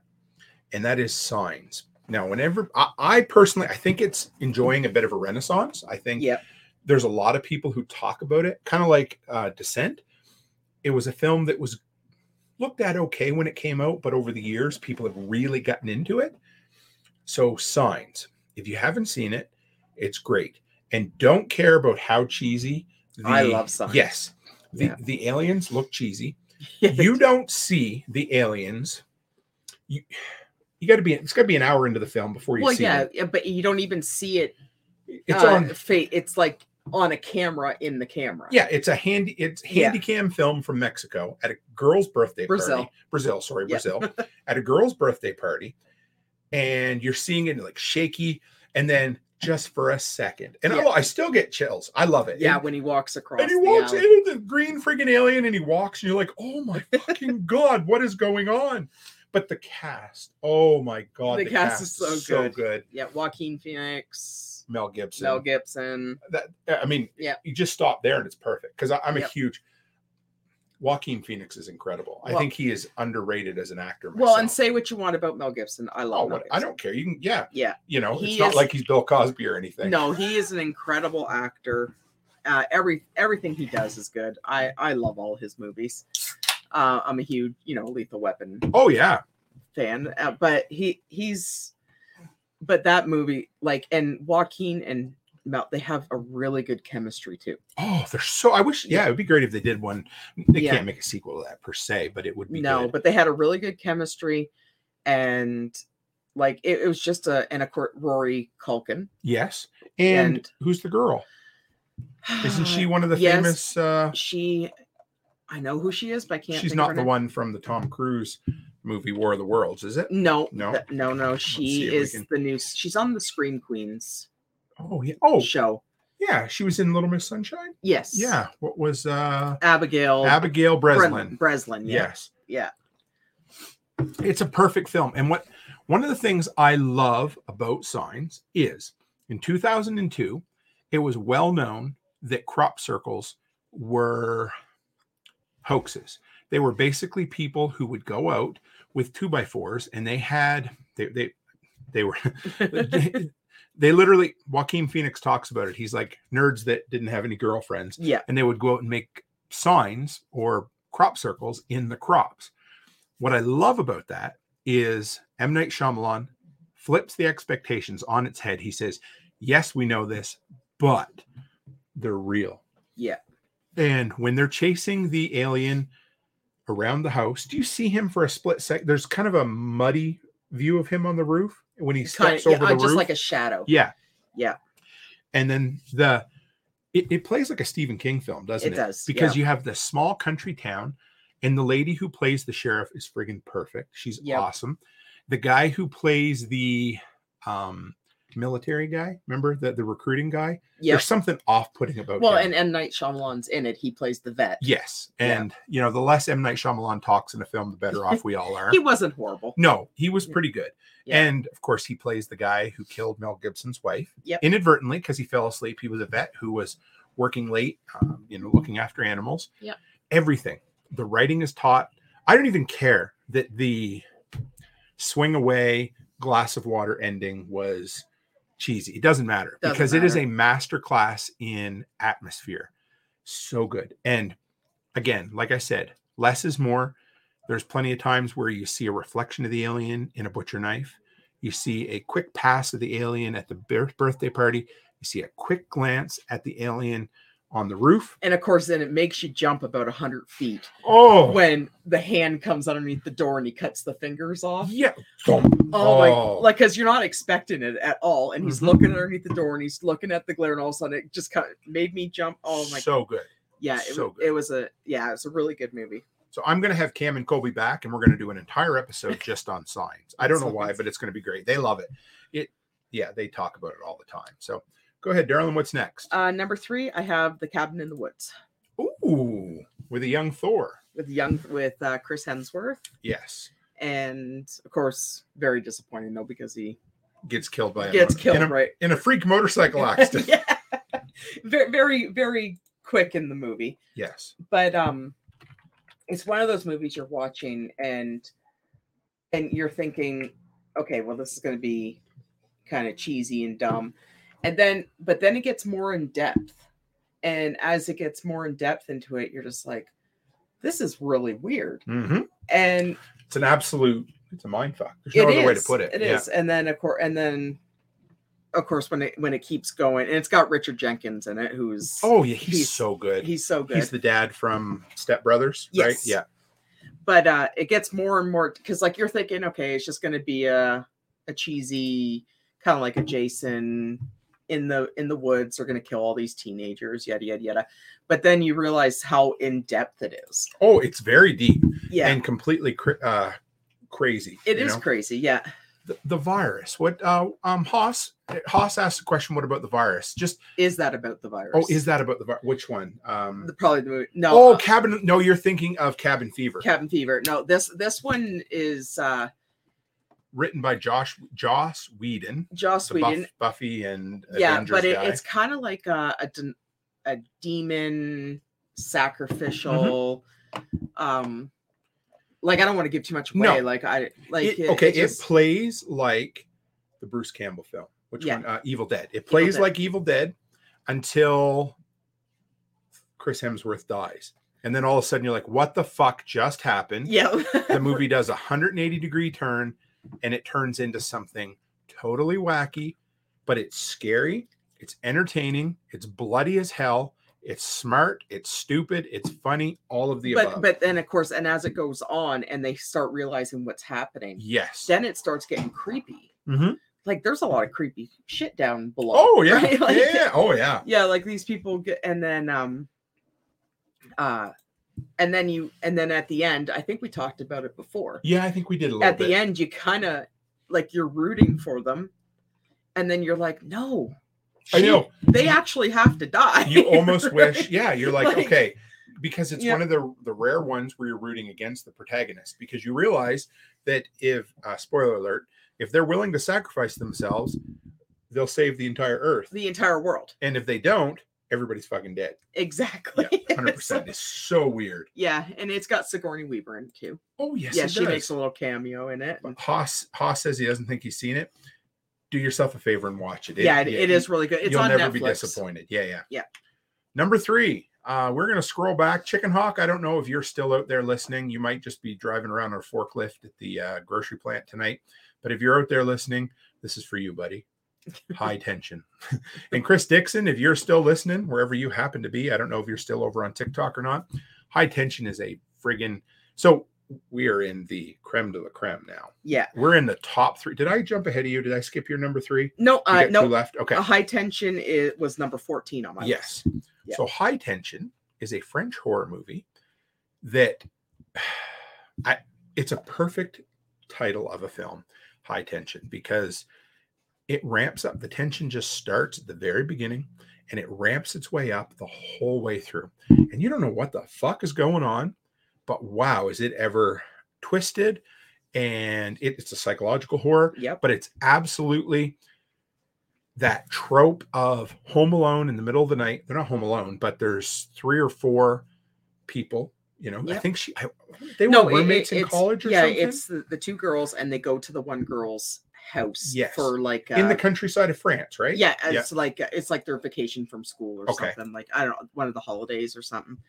But and she has a bit of a crush on her, remember? Yeah. And but she doesn't want to talk, so there's all this, there's this suppressed homosexuality. There's psychological anyway, I don't think we didn't give away the twist last time, and we're not gonna. You need to watch this film. But I will say again, though, it is the first movie that we watched when we lived in Marshalltown. Yeah, where I actually got up and made sure the back door was locked, because it is that creepy, and it is on Crave right now too. For us Canadians, and I believe it's on Prime. But that's Amazon, right? Yep. Yeah, and it is dubbed, but it's a really, really good dub. It is, and it's so worth it. And it was made in 2003. You notice there's a lot of early 2000s films on this list. Yeah. Because there was a real, I've probably used the word renaissance too much tonight, but there was a real resurgence in horror in the early 2000s. And they were all filmed. That was when digital was getting really, really big. And it has this grainy look that the film's never going to be pure high definition because it was filmed on digital. Yeah. It's very similar to some of like Star Trek: The Next Generation was filmed on was produced on video cassette. So they, in order to do high definition, they have to rebuild all of the sets. They can't do it, right? So and this one's really grainy, really gritty, and it is just yeah. And when you watch it, it doesn't look like it's from the 2000s. It kind of looks like an 80s. Sure, it does. Yeah, it plays like that for sure. Yeah, and it doesn't matter that they're French and it's a cheesy overdub. It's great. No, it is a great. And Andy over on Telegram says, and that's why I don't watch horror movies, talking about Mel having issues with stair treads. But it's a great film. The girl in it, I mean, nobody has a lot of dialogue. It's a very quiet film. A very dark, sick, and twisted film. And it's one of those movies that deals with mental illness. It does deal with mental illness, without giving it away. But we don't want to give away too much because you have to watch it. It's really good. And and like I said, one of those gas-powered pavement cutters is used as a implement of destruction. It is totally worth it. There is another name for that film, and I was trying to find it while we were talking, but I can't. Sometimes there's alternate titles in here. But let's see. Here's a piece of trivia from this film, just so you know. The camera used during the car attack scene, and that is the one where they use the cement cutter. They said the camera used during the car attack scene got so much fake blood on it during the shooting that when it was being used on another film, the fake blood oozed from it during focusing on the shot. That's pretty crazy. Yeah. But anyway, Evening Kentucky Sustainable Living. Good to have you in here. Okay, baby, go ahead with your number 2. Oh, just wanted to say, Haas just watched it, loved the film, High Tension, and it's on Tubi for, that's a free, I think we have Tubi up here too. But cool. Go ahead, darling, number 2. Number 2 is It. Oh, yeah, that's a good one. Now, I don't want to downplay the original. Right. It's okay. It's not great. I do like Tim Curry. So he was good. He was good. Yep. And it was made for TV, so they could only get away with so much. But he is no Skarsgård. Oh, not at all. No. The new It actually, it is scary. Yeah, legitimately scary. Legitimate, and of course, and they're more. Well, okay. So there's a scene in it. I'm going to just jump in right quick. Yeah. They don't hide anything. There's a scene where Georgie gets his arm bit off. Exactly, because in the TV version with, the older version, what happens, but they don't actually show it. Right. But in the newer ones, they're not shy about all that. But it's a film that needs to show the violence. Yeah, it has to show the violence. Yes. And of course, and the kids in it are great. Mm-hmm. They're great actors, and it's just it's probably one of the movies that made me scared of clowns. Oh yes. Yeah, and that was the original one. But then when you watch the new one, you're just like, okay, yeah, I'm definitely scared of clowns. It's really good. And so it's cool. So if you've never read the book, of course, Stephen King, and I kind of have a thing for his literature for sure, if you want to call it that. But some people call it his magnum opus. I prefer The Stand, but it's written with flashbacks. So you have the kids, you have the present, you have the kids, you have the present. And in the movie, they decided to make the choice where they do the kids in one film and the adults in the second one. And I think it was the best choice they could do. But the kid one, the first of the two movies, was significantly better, I think. Oh, it was so good. And I like that in the newer version too, it gives you a lot more story. Yes. Like it does, yeah. Yeah, because in the TV one, it was just basically about jump scares and about creeping people out, but it didn't give you a lot of backstory. No. And I find it does more in the newer versions. Yes, it's very, very and like I said, it was brought a little bit to the, so in the Stand book, I think it was written in it was written maybe in 84. So the modern day was the 80s and the flashbacks were the 50s. And what I loved about the new series was modern day was today and the flashbacks were the 80s. It was really cool. I liked how they did that. But and they're just more open to a lot of it too. Like they just like, because you don't know a lot of the backstories about the one guy's parents. Yeah, they fill you all in on that. Yeah, and of course, and it's more interesting to watch. So I just, for anybody over on TikTok, I just ended it and restarted it because after you're live for a while, you tend to kind of lose the audience. So we're gonna just try it, see what happens. But thank you everybody who's been over there. We're gonna go back live again. But yeah, it was great, and there's some really good scenes in it. Yes, yeah. Special effects were used really well, and for the record, that creepy thing he does with his eyeballs is real. He can do that. Yeah, that's really creepy. Oh, so one creepy. Eye goes this way, one eye goes this way. Oh yeah. And of course, and I find there's a lot more interaction with him too. Yes. Very like much when so. Georgie's talking to him in the sewer. Like, and of course, when I was a kid, when I watched this, I was scared to death of sewers. Oh yeah. Because like just when he's down there and he's like, "Hey Georgie." You know what I mean? And then, can you smell that? Can you smell the popcorn? Pop, pop, pop. And then he goes all crazy. It's like, yeah, no, it's a really creepy movie. I knew we were in for a treat.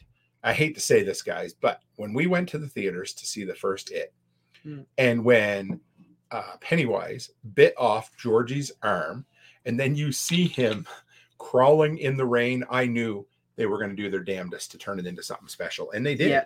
And Haas says, I have an Oculus VR and went into it in the 3D. It was awesome. Is that high tension you're talking about? Because if it is, I've got an Oculus as well. And I would love to watch a film in 3D. That would be cool. That would be really trippy, wouldn't it? Yeah. Anyway, yeah. This winter, I'm going to play with that a little bit, I promise. At least we're going to try anyway. Yeah. So, we got Solarhead over on TikTok. We got a few people by, but it's good to have you. Okay, so I'm going to go to my number 2 now. What do we have here? So, Ted, yeah, you're still here, aren't you, Ted? So there's a few. This is Alfred Hitchcock.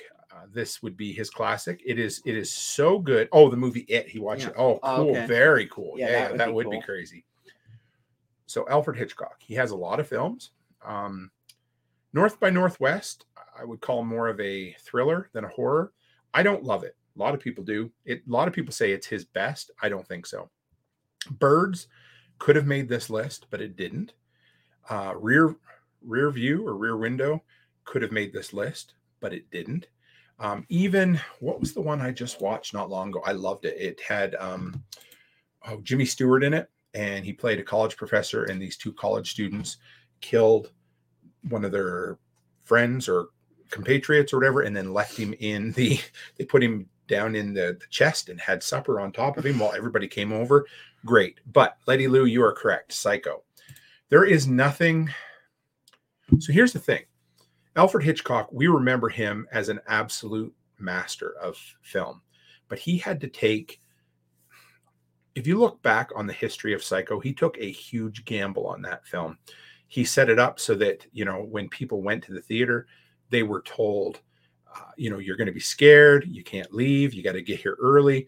He created this entire mystique around it, but it wasn't guaranteed a hit. Nobody knew it was going to be a hit. He bought the rights to the book, and the studio was like, yeah, you're Alfred Hitchcock, but we don't know how good you're going to do with this. And he went and did it. He filmed it in black and white. It's the first film to ever show a flushing toilet. He did kind of similar to what Wes Craven did with Drew Barrymore in Scream. He ended up taking the main female actress and dumping her in a swamp halfway through. I think that's Jamie Lee Curtis's mother. That is the original Queen, Scream Queen, right? Yeah. And Janet Leigh, yes. Yeah. So, and people knew who Janet Leigh was. They expected her to be in the film all the way through, and then all of a sudden she gets stabbed in a very violent and somewhat erotic kind of scene for its time. And then the scene where he pulls into her eyeball. I mean, the dude was a master, and this film cemented it. And it's become cliche, kind of like Die Hard has, where everybody watches it and you're like, oh, I know all about it simply because I've seen it in The Simpsons or Family Guy or Bates Motel. It's like, oh yeah, I know this. That was that show with the British guy in it, right? It was great. But if you've never watched Psycho, and if you can only watch one Alfred Hitchcock film, it's that. I think you should watch them all, but if you can only watch one, watch Psycho, because it's so damn good. And of course, I always loved Hitchcock. He always had his cameos in the films. And there's when she's leaving. When do they? Oh shoot! No, I got that cameo mixed up. I can't remember where his cameo is in this, but he always has a bit of a cameo in it. Letty Lou says, let's discuss this a little bit. Psycho was so good, the remake not so much. No, remake with Vince Vaughn. Vince Vaughn and Anne Heche. Yes. No. I enjoyed the movie. We watched it with me and a bunch of buddies in high school on VHS, and it was okay, but it was not the film. I think everybody didn't know that it was literally going to be a scene for scene remake. Well, and the Bates Motel is actually not too bad. Oh, like, no, it's great. And because it takes the time to tell the more of the story. Yeah. And it never, what I loved about it was it never slid into that WB network teen drama too much, because it could have. It absolutely could have become another Arrow or The Flash or Sabrina the Teenage Witch or whatever those new ones are, right? Yeah.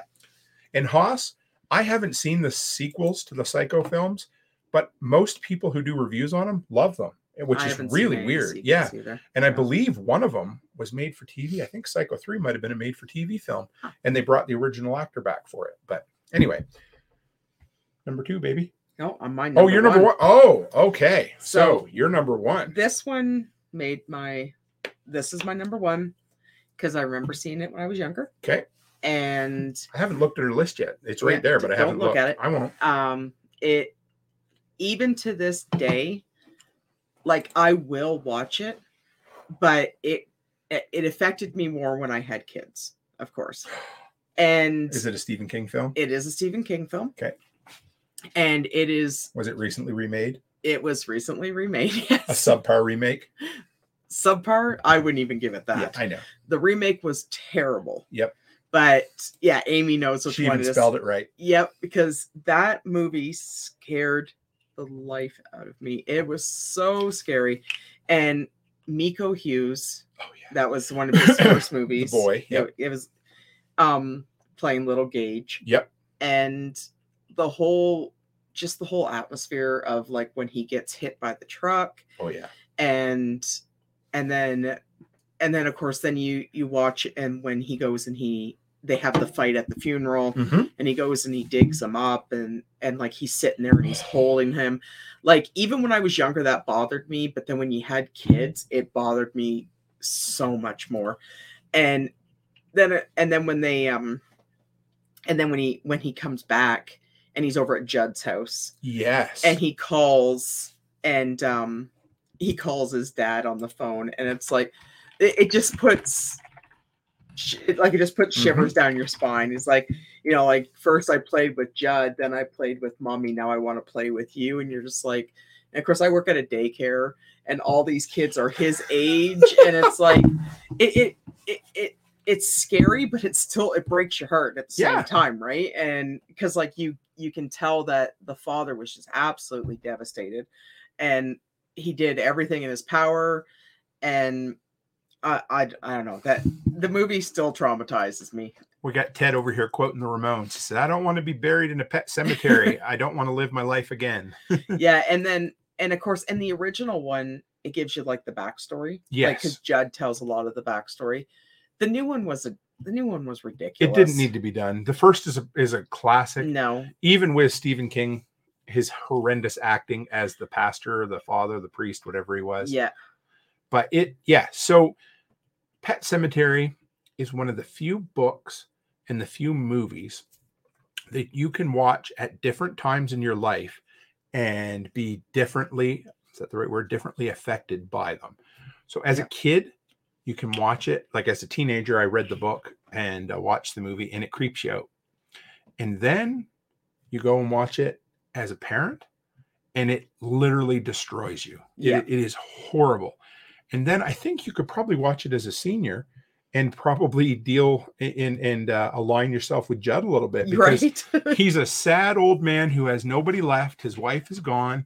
Well, and Judd was affected by Gage's death as well, because he was at the picnic with them, and he's like, Lewis, don't let him go near the road. Right. And of course, and I think that has a lot to do with the pull from the cemetery, because the way that Gage was moving and the way Lewis was booking it, yes, he would have made it to him. I think so. But I think that was the whole pull from the cemetery. Makes sense. Because I never thought of that. Like, I think the cemetery, it kind of thrives on getting the souls. Mm-hmm.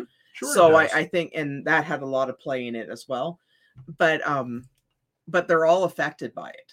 And of course, when you first watch it and you see the cat and everything, and you're just like, oh man, it's tough. Because like I went into the movie and I hadn't read the book, right? So I didn't know that he buried. I didn't know the little boy dies or anything. All I seen was the cat getting killed, and I was like, oh man, they killed the cat. And then Church comes back, and then Church is a great character himself. He comes back, but then when you see the movie and the little boy died, you're just like, oh my. This is so sad. And then it just gets worse and worse. It just keeps getting worse. And of course, he never learns from his mistakes, the father. And then, of course, then you go back and you're thinking, well, what about the little girl? Right? Like, and of course, when you're a kid, you don't think about that. But when you're a parent, you're like, oh my goodness, okay, the mother's dead, the father's dead, the little boy's dead, Judd's dead, the daughter is with the grandparents, and you're just like, and then, of course, I will touch on the subject of the sister. Oh, that. Yep. I can't remember her name. It's all right. Yeah. She had polio or spinal bifida. Spinal bifida. And her parents were. And like, even to this day, I can hear her voice in my head. That Rachel. That I can still hear it in my head. And that, I think that was the creepiest part of the movie. Mm-hmm. She was so. The girl have powers? And the girl has powers in the new one, I think. Oh, maybe it was. Yeah, but the whole, I can't remember. You got to look up her name for me. I will. You go ahead. Amy might remember her name, the sister.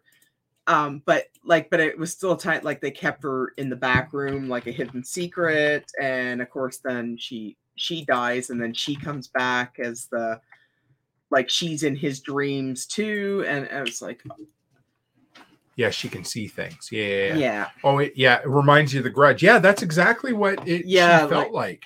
Oh, it was scary. Oh, yeah. Like, it was really good. I don't know if we're going to be able to find her. Rachel. Ellie? Not Ellie. That's the daughter. That's the daughter. Zelda. Zelda. Oh, Zelda. Yes. Yes, Zelda was the sister. And then when you think about it, because the parents were horrible people. Yeah. Because they left their however old, maybe 10-year-old daughter at home to look after this. Yeah. Dying sister. Yeah. It completely scarred her for life. And then when you think about it, the daughter is left with them, right? Yep. Wow. I never thought about that before. That is messed up. Yeah. Like the whole movie's messed up. And of course, then you get like Pascal. Yes. Yeah. Like, cause he's supposed to be like Jiminy Cricket, like the voice of reason for Lewis, right? Like, hey, don't take it. You don't need to do this. You don't do this. Don't do this, right? And he just ignores him because I think the cemetery's pulling Lewis, to bring the souls to it, because the cemetery is its own character. Yeah, and it was just awful. Hunter, this was for you. He just came on and said, hey, you fixed the screen thingy. Yeah, you don't know how much work I put into that this week, sitting down here talking to myself on the camera, trying to figure out. Anyway, we got it working. I even sent in a request to StreamYard to figure it out, so we got it working. Turns out all I needed to do was grab the picture, slide it from one side to the other. But yeah, anyway.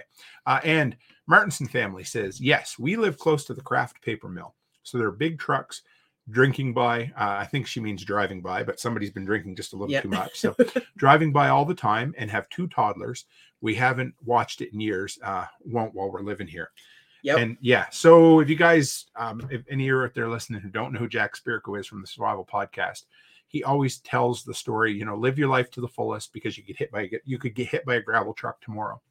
And whenever he says that, I always picture the scene from fucking Pet Sematary. It's awful too. And the scene is awful. Like when he's there and he's getting all the flashbacks and And again, that's a less is more scenario, because you really just see a little kid's shoe on the side of the road. The shoe. That's all you need to know. And then you see the flashbacks and stuff. And I haven't rewatched that movie in years, and I think it's because it's tough. It's tough on me, and it scares me. Letty Loose is definitely not a film to watch with littles. No, not to watch with them, or if you have them. Either way. And our girls are 12, yes. And I honestly don't think I have watched it since before they were born. It's tough. I read the book once about, we were still down Digby Neck, so 10, 12 years ago, and I regretted it. I regret my decisions. So. Okay, my number 1 is 28 Days Later. I fucking love that film. Danny, who would have thought that the director of Trainspotting could end up making one of the perfect small horror films? Of course, in the 90s, I was big into a lot of the British and indie films. Loved it. Cillian or Killian, however, Cillian Murphy. Love his acting. There was so much about it. The opening scene absolutely is mirrored by The Walking Dead, the opening scene of The Walking Dead, which is crazy. They were written independently at about the same time, and they both came up with the same concept of somebody waking up in a hospital and the world has ended. Now, it was filmed on DV, digital video, so it looks grainy as hell. And if you go to watch it today, you're like, what's wrong? Why haven't they made a better version of it? And they can't, because it doesn't exist, because it was filmed on that digital video, and that's what it was. And when they did scenes like the bridge in London, they had, I think it was 6 or 8 hours to film it. They did everything on a shoestring budget, because nobody wanted to give Danny Boyle a ton of money to make a zombie film, because zombie films were done by then. George A. Romero had long run out of steam. There just wasn't any, there wasn't any money in zombies at the moment. And I loved it. I didn't know what I was in for. I believe it was one of my, not Napster, but whatever came after Napster. I can't remember what I used, but anyway, BitTorrent is what I used. It was one I downloaded it, watched it on a Sunday afternoon in my bedroom. It wasn't even dark, and that movie scared the shit out of me. When he hollers out, Fada. And the guy looks up and his eyes are all red. Oh, but he's completely oblivious to it too, because he's walking around with the grocery bag, and he's picking up all the money off the streets. Like at this point, money means anything, right? I just thought, how similar is that to Shaun of the Dead? Yeah. Shaun's walking around, the world's falling apart, and he's like, hey, I'm going to go down to the store and get Well, he was hungover too, True, right? Yeah. But he's like picking up money and he's stuffing it in the bag. And then when he goes into the church there, and he's like, oh, wait a minute. Okay. And it was so well done. And again, it was probably maybe not the first, but it was the first time I'd seen fast zombies. So it was, it was creepy. It was scary. And of course they weren't zombies. They were infected with the rage virus. And you can thank a bunch of, activists, tree-hugging environmentalists for ending the world, just so you know. And they turn really quick. Because like when they're in the house there, and the guy gets bit in the arm, and she takes the machete to him right instantly, not even giving him a chance to do anything. It's like instant. She was a good character, the black girl there. She's they call it a chemist in the U.S. or in I haven't seen her in anything else. No. Everybody, they were a lot of, for the most part, because Cillian Murphy wasn't well known at the time. No. The only actor in it that was well known would be Brendan Gleeson. Is that his name? Is that right? I think so. The guy from Mr. Mercedes, the Scottish or Irish, or Letty will correct me, I'm sure. But it was, he was so good. And when he gets that one drip of blood in his eye, and within then, instant. Less than 30 seconds, right? Yeah, he starts going all crazy from The Crow.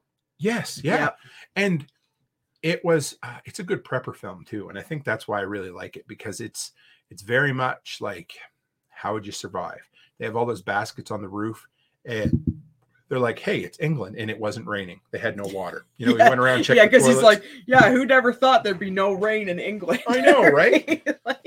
It was crazy. And then they made a mound of shopping carts to barricade off the stairwell, but it didn't really work. And they were living on like the 15th floor, and he used Christmas lights to signal people. There was so much. Brendan Gleeson is Irish. There we go. Yes. Yeah. Great guy. I think he's awesome. And if you haven't seen Mr. Mercedes, it's a miniseries based on the Stephen King novel. He plays the main character in it. And he's a cop, isn't he? Yeah. Really, really good. And but I what else can I say about 28 Days Later? It, to me. Well, and it had a couple different endings too, right? Yeah, it did. Didn't it have a couple alternate endings? I'm trying to think of what. Yeah. So the ending that's in the film is when the plane goes over and the girls are doing laundry, right? Yeah. But then there's a darker ending that they made him change, and I can't remember. Well, I think the darker ending is they spell out help, right? And then they come and they end up shooting them. Yeah, I think that's what it was. Yeah. It was. Yeah, kind of like Night of the Living Dead, when the guy survives the whole night and he pops his head up in the window and he gets a bullet in the head. That's such a great film. That was so disappointing. The poor guy, he survives all night just to get shot in the head, right?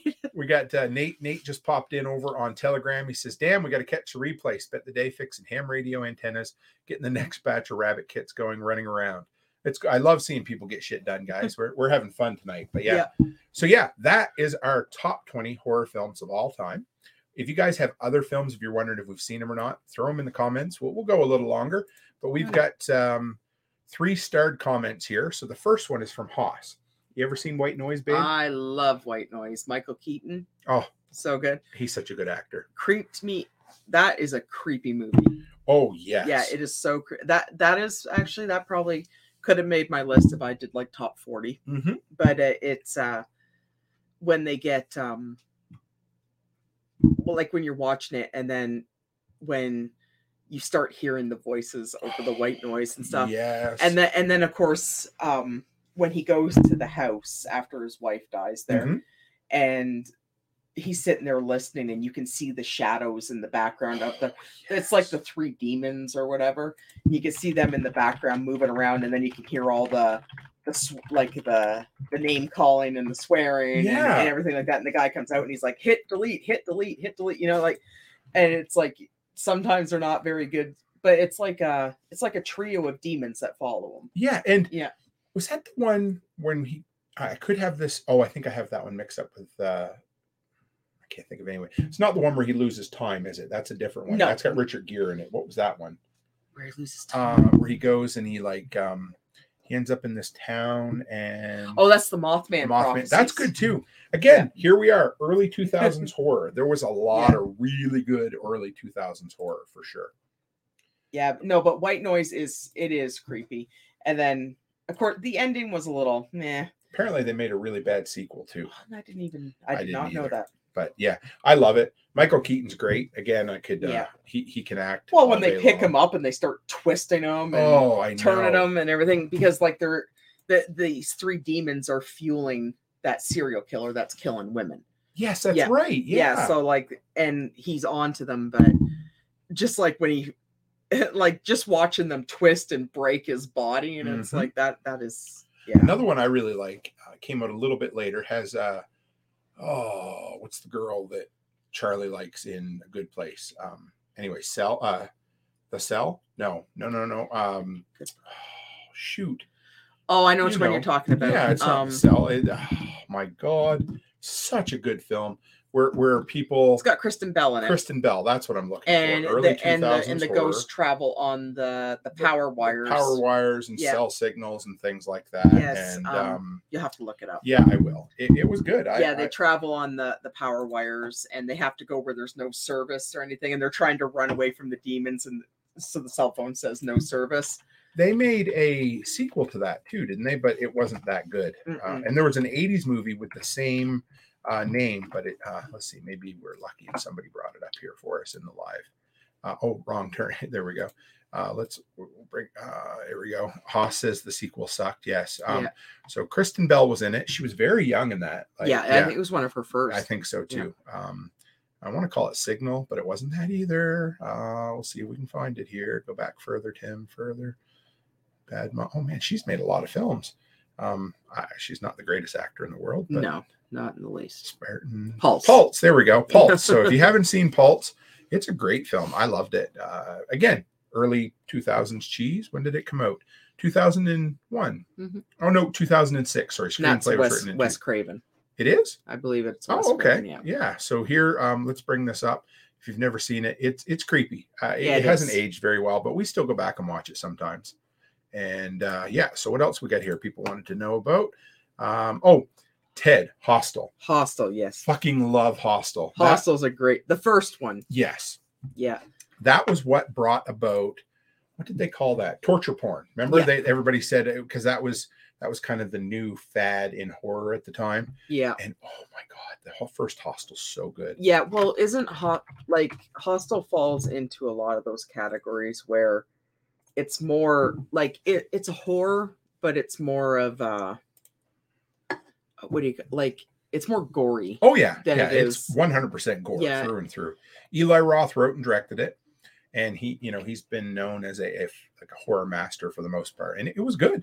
I think it kind of falls along like with those other movies, like the Siberian. Yeah, Siberian. Siberian film. Like it kind of falls into those. Like it's a foreign movie. Yes.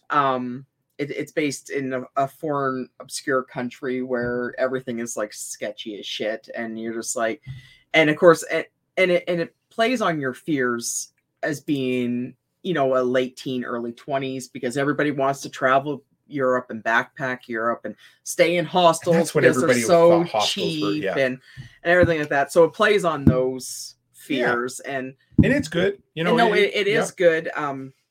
And it's not a very happy film. No, it's definitely not. And it's one of those movies that it has a great ending. Yes, and it's inspired by a lot of the 70s stuff. So there's the Cannibal Holocaust, all of those 70s kind of gore films. I remember seeing one years ago where they put a lady in a barrel and then they drive spikes in the barrel and then they roll her down a hill. And it stuck with me for years. I know. Can't remember what it was, but they were dark and twisted. Well, it's one of those, like with Hostel, it sticks with me when he's in the chair and he slices the back of his heels, right? And I think it has a couple different endings as well, doesn't it? It does, yeah. Yeah, there's a good ending and a okay ending, right? Yeah, and then of course the sequel, wasn't that great. No, and I think there's a third one too, isn't there? It could be. Yeah. Ted McDonald, he's gone now, but we're going to answer him. Michael Caine movie, The Hand. Have you ever seen that? Never seen I have not. I've heard good things about it, and I do like Michael Caine. Yeah, he's a very good actor, but he's getting up there too. Oh, very, yeah. And if you ever want to see a really good interview, there's I want to say it's just titled Michael Caine on Acting or something, and it's from a long time ago, but it was really good. Oliver Stone. Oh, a comic book artist loses his hand, which in turn takes on a murderous life of its own. Might have to watch that sometime. I do like Michael Caine. So we can't say much about it, Ted. Poor guy, he's gone now. I've never seen it. How about this one? Have you seen Ninth Gate with Johnny Depp? I have seen Ninth Gate. Not a huge fan of that one. I haven't seen it.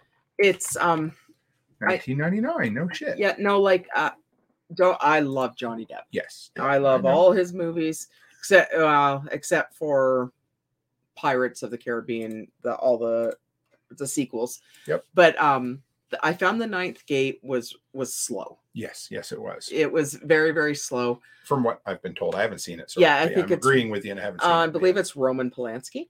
Oh, okay. Is it? Let's see. Yeah, shit. Yeah. So they must have filmed it in France then, did they? Yeah, it's a beautiful movie. Like it's well shot. I wasn't a huge fan of it. Okay. And Johnny Depp's good. And this was right in the Johnny Depp, I wouldn't say renaissance, but it was when he was doing well. But yeah, maybe we'll have to watch it sometime. I don't know if you want to, but The Human Centipede. Oh yeah. Hunter says Wrong Turn. Wrong Turn is a good movie. Yeah. Is that the pancake movie where the kid? Yeah. No. That's Cabin Fever. Yeah. Wrong Turn is the one where it's Eliza Dushku. But it's kind of like based loosely on The Hills Have Eyes. Yes. Same type of mountain people, back hills people, and I don't want to go too I think they're cannibals. Yeah, it was funny because there's there's this one, and there was a bunch of films kind of centering around that concept in that time. Yeah, I believe they are cannibals, and they basically put trap cars and then they kill them off one by one, and then it's a bit like Deliverance too, isn't it? Yeah, and the guy on here, the reason why I watched it is because he was in Ghost Ship. Oh yeah, and that had a great opening scene. Yeah, the Ghost Ship was so good, and I can't remember which one he did first, if it was Wrong Turn or Ghost Ship, but that's the only he's a good actor. I didn't mind him, but Hunter wants to know what's wrong with mountain people. These mountain people, you don't want nothing. Well, we're from Nova Scotia. I can tell you a lot of mountain people that are wrong with them. If anybody wants to go down a rabbit hole, look up the Goler clan from Kentville, Nova Scotia. On the North Mountain, I believe it is, in Nova Scotia. They were quite something. So if you want to know, they were interesting people. Yeah. Letty Lou says she forgot about Mothman Prophecies. I like that's Richard Gere. Yes. And it's a mind fuck of a movie. It is, but again, it's a slow burn. Mm-hmm. But it is a good movie. And it is from what year? Not 2002. So there was a ton. Again, those early 2000s. Great. Now here's one I got to tell you guys. Have you seen Werewolf in London and Werewolf in Paris? I want to say they're the remakes. They could be. I haven't seen them. The original ones I haven't seen. Remake, I did see Werewolf in London, I believe. Okay, but not very memorable, I guess. No, you liked Ginger Snaps, didn't you? I did like Ginger Snaps. As far as werewolf films go, which is funny because they're Canadian, that movie, Yeah. Yeah, I think Amy likes Ginger Snaps too. Yeah, I would imagine. Yeah. Human Centipede. Is that the Human Centipede? Yeah. Well, let's finish up on this one. So, the Human Centipede. So there is 3 of them. And hey, Rachel Brown, I will I'll bring that up. Hunter says wife says we watched Ghost Ship. I don't remember it. So it's a fairly forgettable film. It is, except the opening scene where the smokestack on the ship falls down, the cable snaps and cuts everyone in half on the dance floor. And then whoever's left, they hunt them down in the cabins, and it's like it's like a demon. Is it, or like the devil or something? Yeah. This is for Rachel. I'm just putting up the Goler clan Wikipedia article here. There you go. Thank you, Letty Lou. Yeah. She found it for me. Yeah. Very creepy. They were incestuous and they lived on the mountains and whatever. Anyway. Yeah. Very. And there's a whole book about it too. Yes. South Mountain? South or North? I can't remember. I think it's South Mountain. Yeah. Near Wolfville. South Mountain. You're right. Yeah. Yeah. I read the book years ago. Yeah. So Human Centipede. If you have not seen it, you don't need to. I promise. I hate to say it, but I kind of like the first one. The third fucked up. The third one is even worse. Yeah, I haven't seen it. You watched it, right? Yeah, I watched it because it's one of those. Okay, you know what? I'm bored. I'm going to find something to watch. But it takes place in a prison. Yeah, and that's how he punishes the prisoners. Right. He has them lined up in a field. So we don't need to describe it, but just picture a human centipede. Mouth, where. The second one is even worse. Yeah, because he's like it's like a meta. It's a meta story where the guy is like obsessed with the movie and he decides to recreate it in real life. Exactly, and he's like this loner, and he's disgusting, and he's like, and he thinks it's funny. Like he gets them all tied together, and then he goes in and injects each of them with a laxative. So and they're all imagine. It is disgusting. It is a disgusting some movie. To each other hosses. Yeah, that's correct. Yes. Yeah. But you don't need to watch it. I'm not telling. I would never recommend watching that film ever to anyone. There's quite a few I wouldn't recommend watching. But I'm probably just a little I didn't mind the first one. The second one was horrible. Well, it was because like you don't know what you're in for. Yeah, made you sick to your stomach. Yeah, right? and and there's the other, like, I wouldn't recommend watching a Siberian film either. No, you've watched. I haven't. I have watched it. I don't recommend watching that one either. It's very disgusting. It's twisting. It's disturbing. Yeah. If you don't have to watch a movie, don't watch it. It's just one of those things. It's like, when somebody says don't look or don't think of a purple elephant, and then right, everybody, when I said don't think of a purple elephant, what do you see in your brain? Well, right? I'm not going to be responsible if you happen. No, like if you happen to watch it, don't come back and say, hey, you told me to watch this movie. If you do, you can blame Becky, not me. Don't watch that movie. Like, honestly, if you really like dark, sick, twisted movies, by all means, watch it. But it's not. I wouldn't. But it wasn't my cup of tea. It is beyond most horror fans' liking, for sure. Yes. You have to be really, really, really, really twisted upstairs to watch it, I think. Absolutely. Because it's a twisted movie. So we're going to wrap it up there, baby. We've been 2 hours and 10 minutes. Haas says, another awesome show, Tim. Great to see Mrs. Toolman in this series. So if you guys like this, we'll probably do it at least once a month where we put together a list of films and we'll talk about it, because why not? Look at this. Look, watch. I can take my hand and I can go, whoop, and then it shows up on the camera. So anybody listening on audio, you completely missed the joke, but it was quite funny. So, well, no, and that's in movies are our passion. Oh my God. We just don't make part of the reason is I'm too busy fucking live streaming for us to watch a lot of movies, but maybe it'll be an excuse for us to watch a few films. Eh? Well, that and winter's coming up. Yes. And that's our hobby in the winter. Ooh, Hunter come up with a good one. Tool Man and Tool Ma'am. I like that. That's good. And Letty says, great finale. Next should be Christmas films. We could do a bunch of Christmas films. Well, number one is Die Hard. Die Hard is number one Christmas movie. Yeah, you know what mine is. Yeah, I know. It's ridiculous. Shh, don't say it. We don't want to. Die Hard is a Christmas movie. We could do Christmas. There's so many we could do. It'd be fun. Yeah, I'd like that a lot, actually. Yeah. So, we could do that. Maybe we could do, in November, we could do Christmas serious or Christmas comedies, and then we could do Christmas serious films. I haven't watched a lot of Christmas movies. You've seen more than you. Yeah. I have to go back and. One rule is nothing made by the Hallmark Channel. That's all. So, I don't watch Hallmark. Those aren't movies. Yeah, no, they're soap operas. Soap operas made by committee and by, I don't even know. Yeah, they just have an outline and they're like. Well, they're for has-been actors who need a job. Yeah, that's true. Absolutely, serious Christmas. Yeah. So real, touching, soft-hearted Christmas films, and then Die Hard. My favorite, the hilarious Christmas movies. And everybody knows, if you've listened to me for a few months, I'm sure you know what my favorite Christmas comedy is, right? So, all right, guys, that's it from us this evening. This was great. 2 hours, 12 minutes, 8 seconds. So, guys, as always, stay happy, stay healthy, and have a great week.